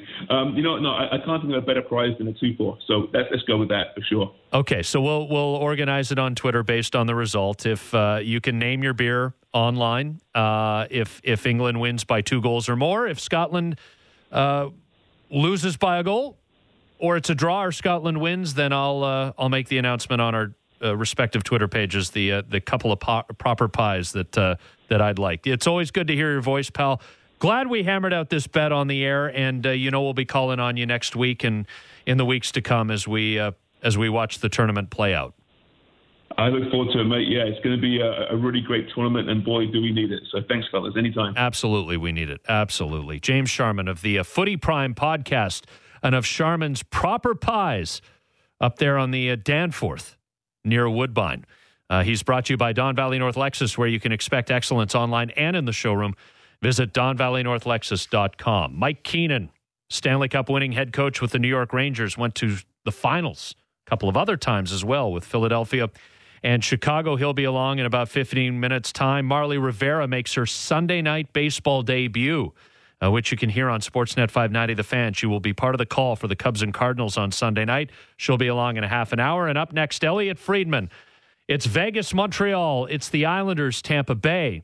We'll probably also get into the Leafs and some of the decisions they have to make as well. Elliot Friedman on the other side. But first, here's what we're talking about this morning on Leadoff, Sportsnet 590 The Fan. Vegas, a 6-3 winner over Colorado to take that best of 7, 4 games to 2.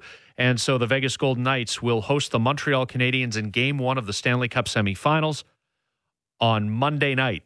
So it's Vegas, Montreal, and it's the Islanders into Tampa Sunday afternoon, a 3 o'clock puck drop on Sportsnet and Hockey Night in Canada. The Blue Jays dropped 2 out of 3 in Chicago against the White Sox after last night's 5-2 defeat at the hands of Chicago. The Blue Jays are into Boston now for a wraparound 4-game series.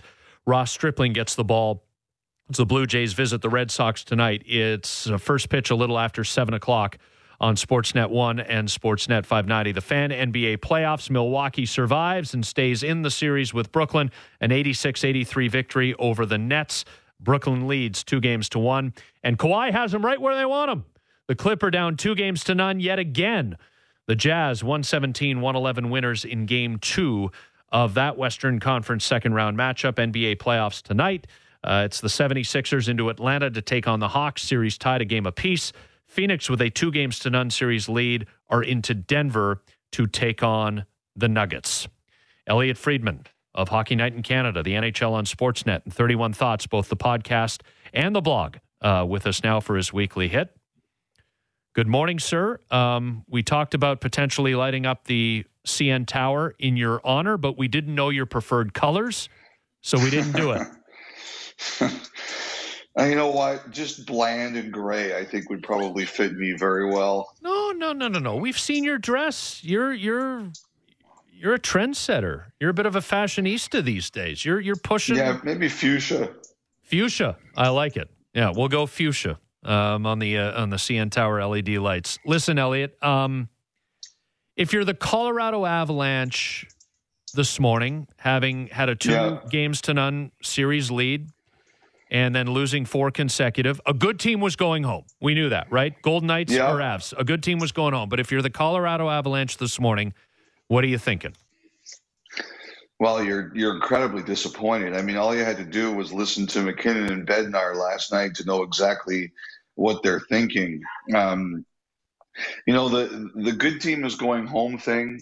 These were the 2 teams that were right at the top of the league is right, but it doesn't make you feel any better. It's no consolation. Nobody's going to sit there and say, hey, the 2 best teams in the league in the regular season, or 2 of them anyway, where we're sitting there going, okay, this is the second round, and we've just got to understand that one of us is going home. That's not occurring here. As you said, they're up 2-0. They look to be in control of the series. They lost 4 games in a row. But look at the way they did it. Like Game 5, up 2-0, going into the third period, losing overtime. Last night, score a goal on the first shift of the game, give it up a minute later. These are not ways that, good teams are supposed to lose. One of the things I was thinking about last night is, you take a look at what do the 4 teams have in common. Maybe people will argue that Varlamov is a bit outside this, but you're looking at least 3 of the 4 teams with elite goaltending. Fleury is a Vezina nominee. Vasilevsky won it and has another shot at it. Price is Price, and Varlamov is above average. He's very good. But the other thing, too, is at a time where, at least in the regular season, we're moving into, mobile, not power defenses, we're looking at 4 teams that have big, strong, in some cases really skilled, but generally big, strong defenses, and they play that way. They throw their weight around. And I think it just shows you, I don't know if there's a league around where the regular season and the playoffs are more different. And, people talk, okay, the officiating. I don't think it's as much the officiating as it's the mentality of the players. I really do. I argue this all the time. I don't think there's a sport around where the mentality changes in the players more from regular season to playoffs than the hockey does. Yeah, we're chatting on our coaching group chat with UFT saying what's like the one thing you can notice about the final 4 teams, and it's they defend really well. Like there's no real secret. The only thing is going forward now with, you're going into the semis is can you score goals? And if you look at Tampa Bay and Vegas, I think they have to be the 2 favorites. How do you think the Canadiens will fare against the high-powered offense like the Golden Knights? First of all, Ziggy, if I want great coaching insight, I'll listen to the Western coaching chat, okay? Not the UFC one. All the guys are listening right now, Elliot. You just got yourself into they're trouble. All listening for sure. Oh, keep going. It's okay. You know what? I got no problem with that. We understand purple superiority. Look, I agree with you. First of all, the funny thing is, so as the game was ending last night, and I was preparing to go on for the post game hit, I got a call from a buddy who lives in Montreal, and normally I wouldn't pick it up, but it was kind of a strange time for someone to call me, so I just figured I'd better check it. And he says to me, who are you picking in the next round? I'm like, what? He goes, who are you picking, us or Vegas? And before I could even say anything, he goes, you're not allowed to pick us. And I'm going, what? And he says, you Sportsnet guys, you've been off the bandwagon. All you picked the Leafs. All you picked the Jets. You're not allowed to pick us. You can't jump on the bandwagon now. Mm-hmm. So I just said, let me get this straight. You just called me right when I'm about to go on the air to tell me I'm not allowed to pick the Canadiens. And he goes, yes. I go, okay, if it means that much to you, I won't pick the Canadiens. But look, I agree with you. I think Vegas and Tampa are the favorites.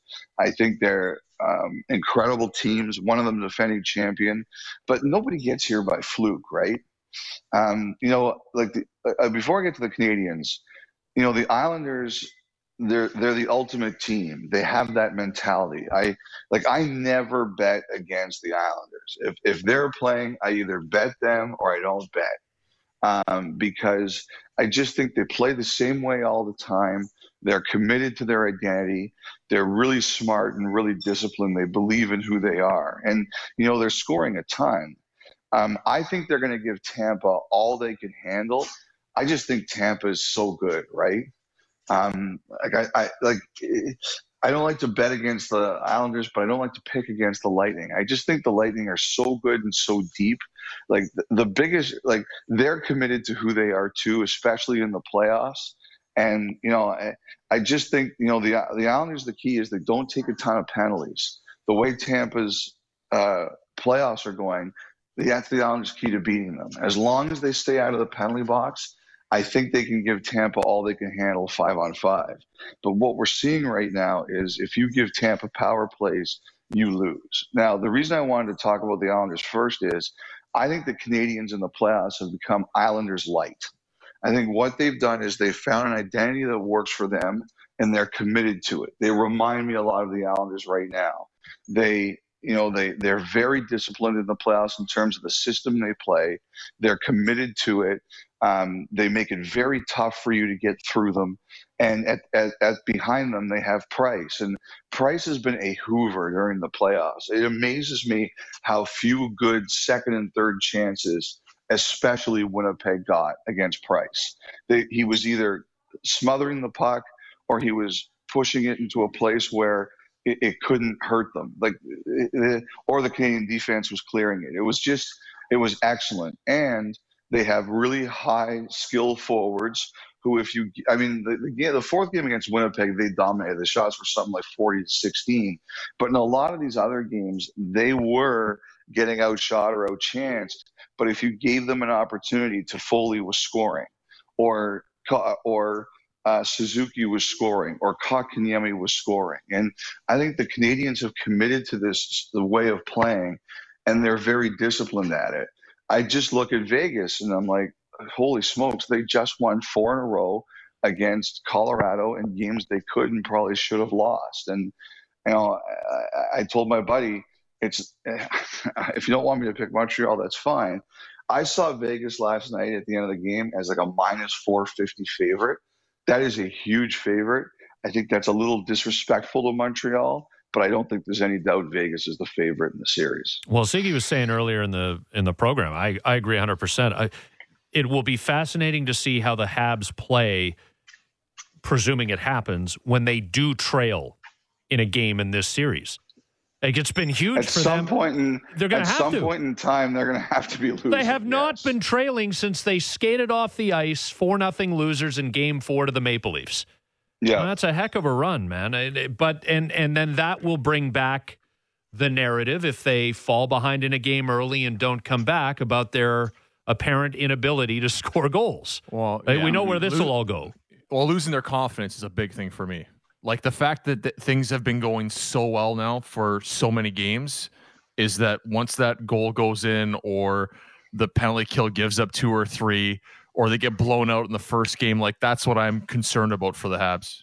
I don't think you lose your confidence now unless you're like really down. Like I can't see Montreal lose. Like let's just say for argument's sake they lose game 1 and they lose, I don't know, whatever you want to say bad is.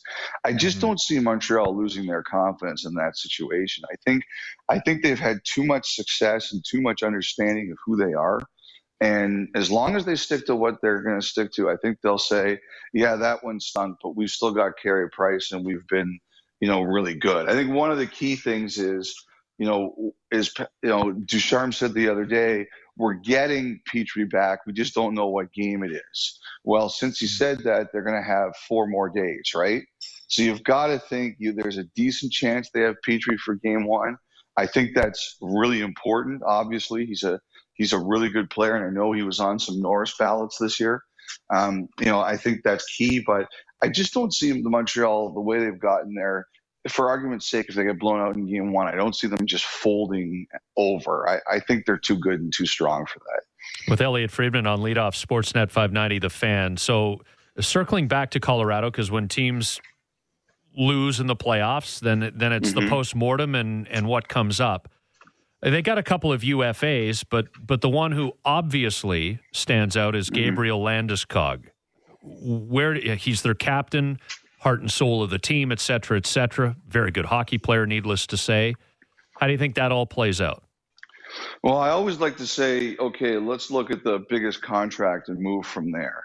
I actually think the biggest decision they probably have is Makar.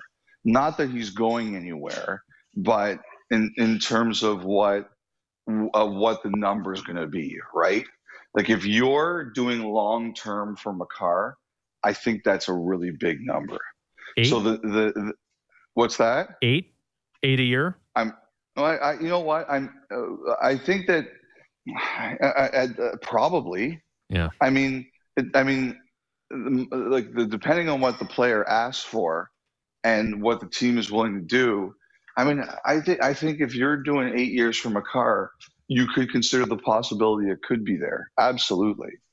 But so I think the biggest question that you're looking at is, okay, is Makar short or long? And if it's long, what's that number? I think the Avalanche would love to do term. But like I said, it's a big number and it affects everything else you do. I think there's a lot of loyalty to Landeskog. Obviously, I think they consider him a huge part of their team. Obviously, I think that he's a huge priority for them. But I look at their salary structure and I know, and also don't forget McKinnon's coming up soon. So I think the two biggest numbers on their salary structure are going to be McKinnon and Makar. So I think that unless Grubauer is really willing to take a haircut, I don't know how they can make it fit. But I think Landeskog, I have no doubt they want to sign him. I have no doubt they want to give him everything they can possibly give him. I think that he's going to be like Hyman in the sense that he probably gets more on the open market than he gets in Denver. But I think the biggest questions are, what do they think the numbers are for Makar and McKinnon? Is there any level of frustration in Colorado's organization similar to Toronto in the fact that, okay, we should be winning it and we're out again in the second round? Yes, there has to be. I mean, look, like I said, if you listen to McKinnon last night and you listen to Bednar last night, that's exactly what they're thinking. Yeah, that's exactly what they're thinking. And I don't know if disrespect is the right word, but I heard Vegas. Like if you listen to Peter DeBoer after early in the series, he had a quote saying, we know how to beat these guys. We're going to be okay. And it was I think to be successful in the playoffs, Mike, and you played and now you coached at a very high level, you need that arrogance, right? Mm-hmm. You have to have that it was such an arrogant thing to say, but they backed it up. And I think you need that arrogance, right?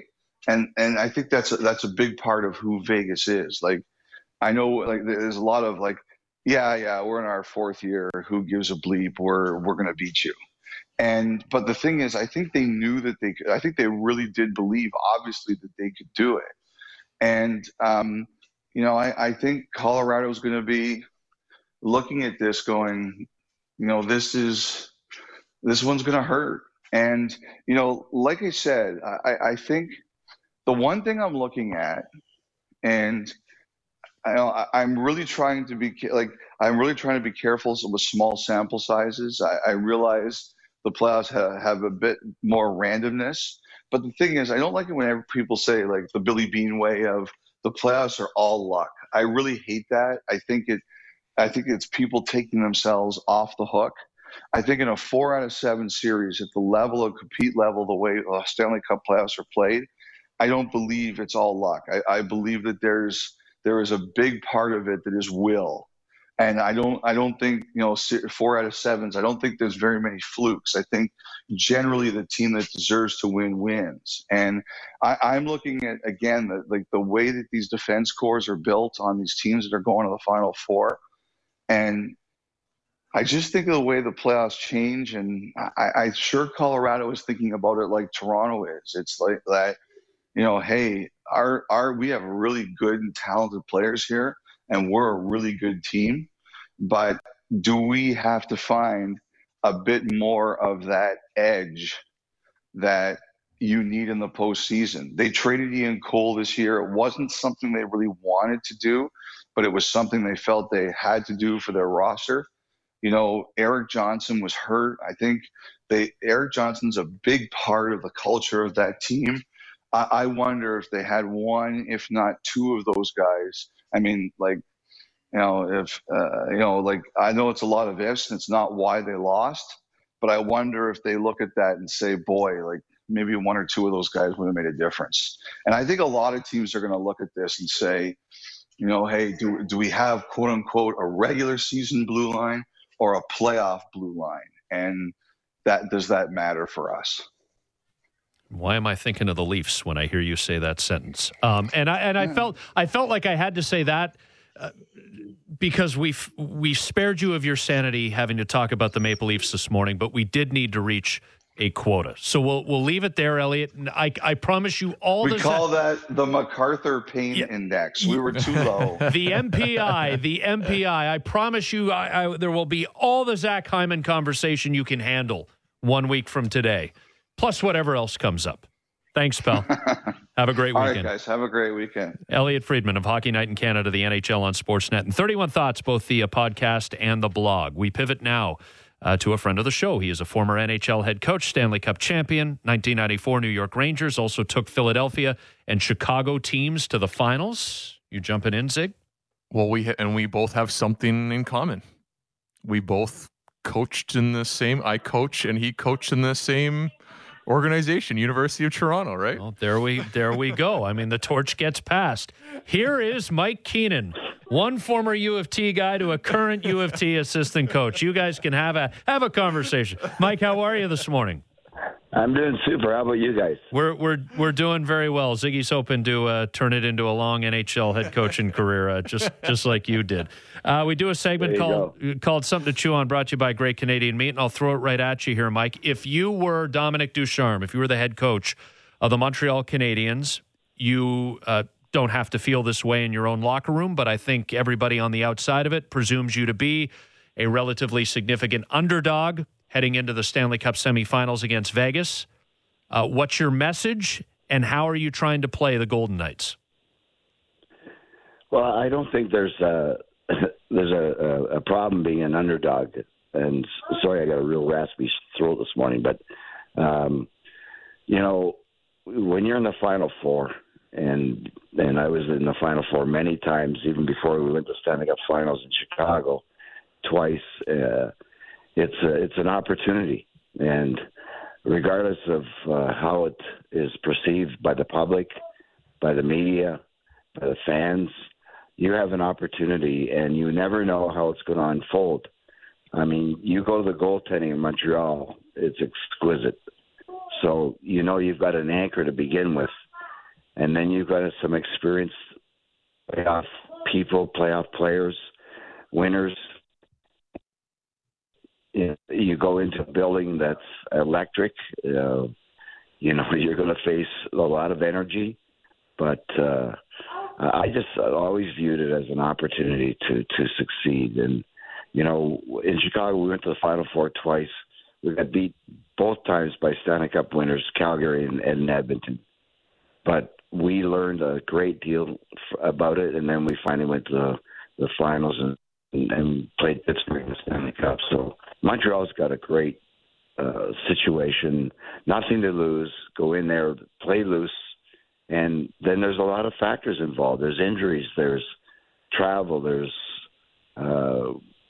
overconfidence by another team. So there's a lot of factors that come into play. And we had Brian Bellows on the show earlier. We were talking about in the playoffs. I think this is a big deal that doesn't get enough airtime is what do you do when you have a big layoff between one series to the next? How do you keep a team prepared to make sure you're ready for that game one?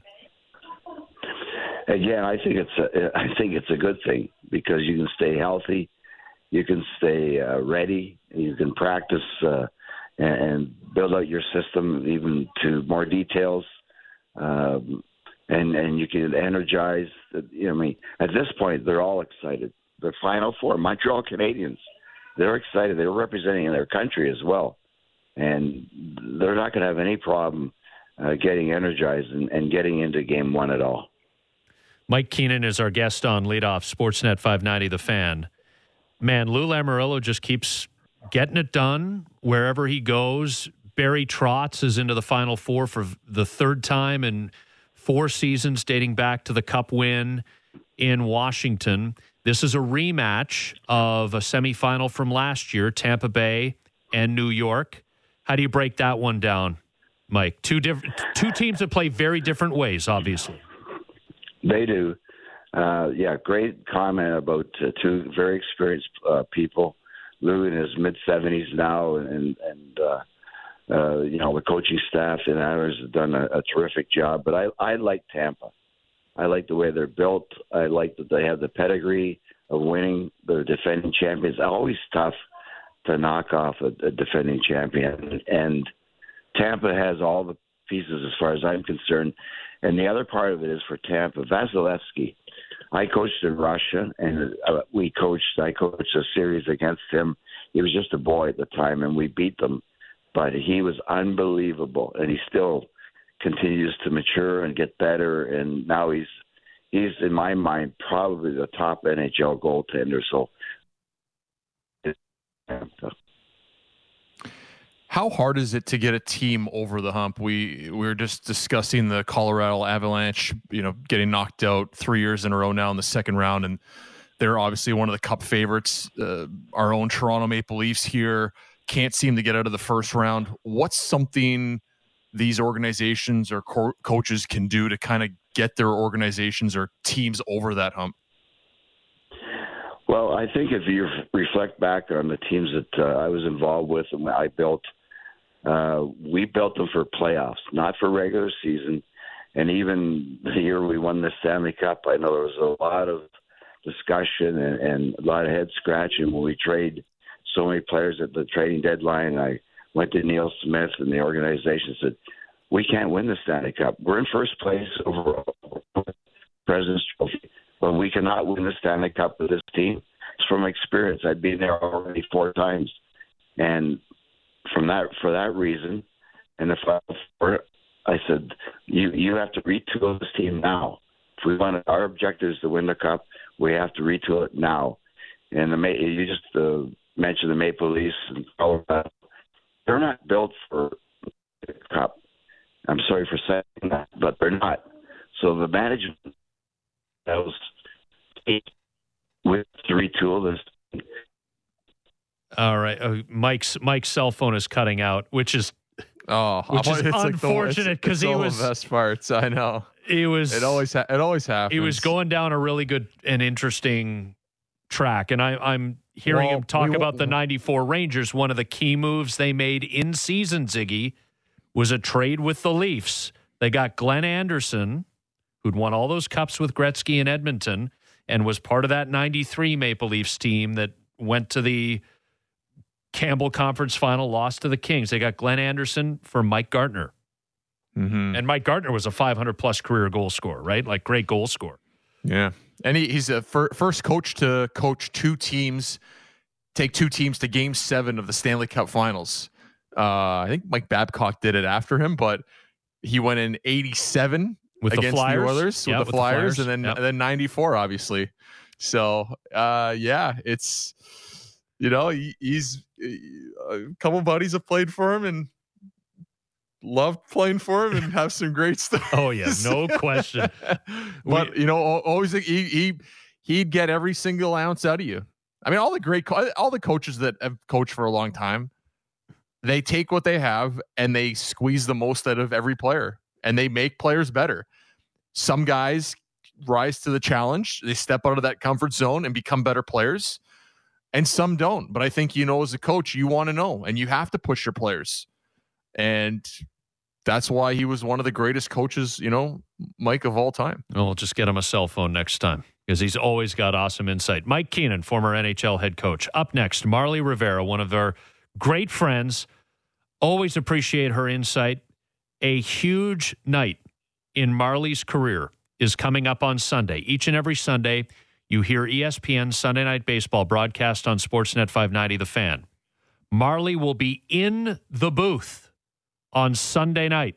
We'll talk to her about that, the fact it's Cubs-Cardinals, one of the great rivalries in baseball. We'll get into pitchers doctoring the baseballs and the state of the American League East. Marly Rivera, next.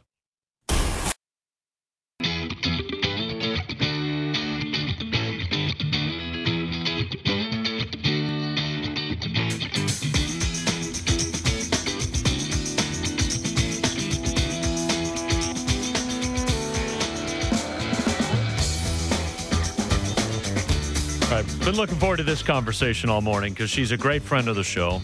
Always appreciate her baseball insight, but she's got a big deal happening on Sunday night.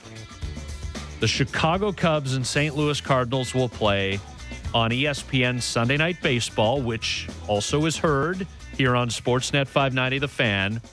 And Marly Rivera will be part of the broadcast booth for that game on Sunday night. Congratulations, Marly. This is awesome news. Awesome news. You must be so excited. I am. I really am. First of all, good morning, and I'm so sorry that it's taken me so long to rejoin your show. It's been a couple of crazy weeks, so I'm just really happy to be on with you guys. And thank you for the congratulations. Scott, as you well know, knowing me for so long, I'm very uncomfortable with making calls about myself. So how about we move on and talk a little baseball?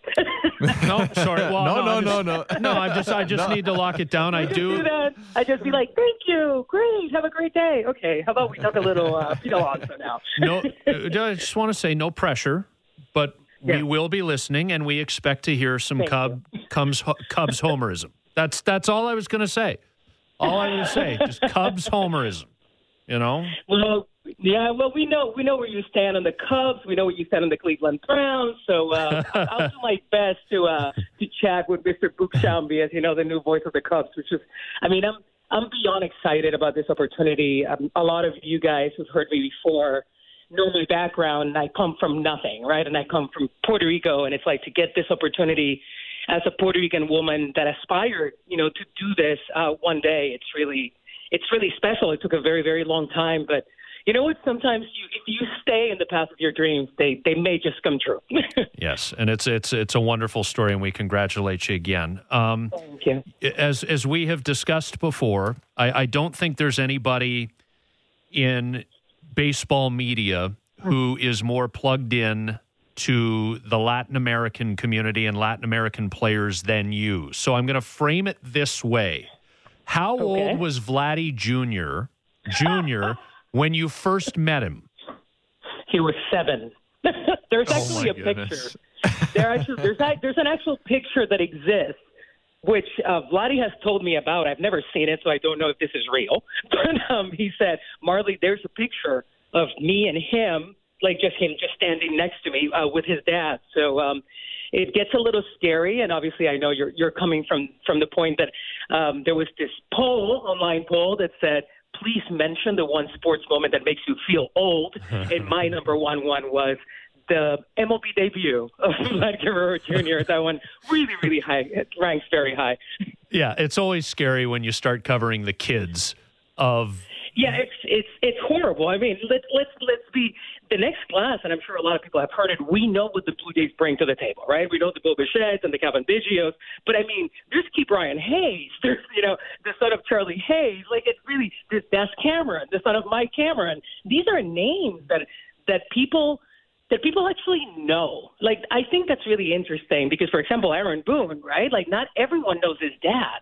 But now we're hearing names of people who were Hall of Famers, people who were great players, and it just really makes you feel really sad. I thought that covering managers that were former players was bad. But this is it's getting ridiculous. And Charlie Hayes, did he not catch the pop-up that clinched the World Series Game 6 against Atlanta in 96, the first of the 4 that the Yankees won? The kids don't know what you're talking about. The kids really don't know. No, they don't. Well, they need to do deeper dives on YouTube. Do their homework just a little bit. So I mean, on Vladdy, we've had you on in the past when things weren't going as swimmingly, and you very kindly reminded us that he's 20 years old, he's 21 years old. It takes some time. I got to tell you, Marley, I don't think that there's anything better that reinforces hard work and approach than the successful results of hard work and approach. So if I'm Vladdy, whatever I did last offseason, I'm doing again this offseason, and I'm just moving forward with it because I'll tell you, I don't know if there's a better first baseman in terms of all-around production. He's been wonderful defensively as well. I don't know if there's a better first baseman in baseball right now. Now, let's be very fair. And everyone here knows that I have a personal relationship with that family, so I have a very special connection. But I can completely remove myself from that and be very objective. I agree with you. We also have one of the weakest first basemen's class ever. So we have to be very careful with the comparison. This is one of those first baseman classes that you look at it, and from the top of your head, I'm going to ask you to mention a couple of great first basemen active in the game right now, and that is a very, very difficult answer. So that doesn't take anything away from Vlad Guerrero Jr. and what he has accomplished, but he also does not have a lot of competition in the position. And you're absolutely right. I mean, what he has done to sort of reinvent his career, not really reinvent it at 20-something, right, at 22, but at this point, I think the best thing that could have happened to Vladdy is have a terrible year really, really early in your career and be humbled by it. And it's really impressive to watch. What are your thoughts on all the news that's coming out with the spider tack and Pete Alonso talking about the juice balls? Like, is there any kind of connection between the pitchers using the stuff and it coming out now and the fact that, okay, are they deadening the balls? What are your takes so far? Well, Ziggy, we know. I actually, when I heard Pete Alonso, I went in because my middle name is Nerd, and I went inside and I was starting to look at all the names and everything like that. He has an argument, right? But I am going to counter-argue right now, and it's really interesting. Now, let's be very clear. MLB and the MLBPA have a lot of issues. These players have a lot of distrust, and that's precisely where Pete Alonso's words are coming from. Like, that's exactly what's happening. It is that, we can talk about, deep fakes and conspiracy theories and fake news, but in the end, this is about a rift between the union and MLB, right, going into a CBA year, into a collective bargaining agreement year. So I was looking at the classes, right, and we know that Garrett Cole, Steven Strasburg, Bumgarner, right, Wheeler, Ryu were all free agents when they, quote-unquote, deadened the ball, as you mentioned, right? And there were that class that had Anthony Rendon, Josh Donaldson, Nick Castellanos, among others, that were the ones that were the hitters. But if you look at the 21-22 pitchers class, I have done this for a very long time. I don't want to say the years. I have never seen a free agent class of pitchers that is that impressive. Now, they're all old school. They all have they're based on their resume. But I'm just going to mention some of the names that are going to be free agents. Scherzer, Verlander, Greinke, Kluber, Syndergaard, Kenley Jansen, Andrew Miller, Adam Ottavino, Kirby Yates. I mean, it's really, really impressive. I understand Pete Alonso's point, right? Pete Alonso is going to be a free agent alongside quite a few, he's defending his own players, right? The Michael Confortis of the world. And, Corey Seager, Carlos Correa, Trevor Story. This is just such an impressive class, but we have to be careful and recognize this for what it is. It is a rift between the union and Major League Baseball. Well, Pete Alonso is also going into his first year of arbitration eligibility. Yes. Right? Exactly. So, and what gives... When I looked at Pete Alonso's statistics, and obviously last year was a short year and he hit 53 home runs in his rookie year of 2019. He's having a very nice offensive year. He's not on pace to hit 50, but it's not like he's got sour grapes because he's been crap for 2 months. So, and not only that, there are people doing really, really well out there, Scotty, too. But yeah, the other angle, though, and Marley, you'd have as much or more insight on this than certainly I would. And tell me I'm wearing a tinfoil hat if you want to. But in the last CBA negotiation, I think the league was able to exploit some of the divide between the desires of the Latin American ball players. There was a lot of chat about an international draft. It felt like we were at Jose Bautista's locker every second day asking for his insight on that. the needs and desires of the Latin American players versus the North American or continental-born players, if you will. I wonder right now if part of this is some sort of attempt by the league to divide the players, hitters, positional guys versus pitchers. I am going to tell you no. And the reason why I'm going to tell you this is very, very simple. I have spoken to a lot of players about this. Obviously, this was all before the spider tag and whatever sticky substances discussions, right? And I have never seen, and I've seen now this is my third CBA, I have never seen the players more united. And the reason why I'm saying that, and I know what you mean, Scott, and things are going to come out, but the reason why I'm saying that is it tends to be about money, and we know that. And the players got hit so hard precisely by what you said in the last CBA, right? Major League Baseball took advantage of some loopholes. Not only loopholes, actually the fact that the players wanted things that were about personal benefits, such as, limited press, hours inside the clubhouse or more off days and having so many late games on certain days. So they looked at quality of life, and they got a lot of quality of life aspects and lost on the business side. And the most important thing for the players now is get back on the business side. And the only thing they care about is making back all that money. I think that money speaks, and I think that spider tack ain't going to get in the middle of that. Garrett Cole denying the use of spider tack. It's the greatest non-yes in the history of the world, Marley. What? Like if he would have come out and said, yes, I've been doing it and everybody's been using it, how bad would that have been? The problem is, and I'm going to be very careful here because Garrett Cole has been he's been maligned by this, and I think in a weird way it's been unfair. And I understand why Garrett Cole stood there and didn't give a straight answer because he didn't want to do the Congress thing of lying straight up. And the one thing that Garrett Cole was doing is because he is part of the executive committee of the union, which means that whatever Garrett Cole says matters a lot more than whatever any other player says because Major League Baseball can use it against the players in the next CBA. That's precisely what happens. He is a voice of the players. So he was caught off guard, which I'm surprised by because he's an extremely smart man and very prepared for these things. He was caught off guard with this direct question, and that is not the forum. This is what he said the following day to answer those questions, and it's because of his membership in that executive committee. Now, the lay person, right, the fan doesn't know that.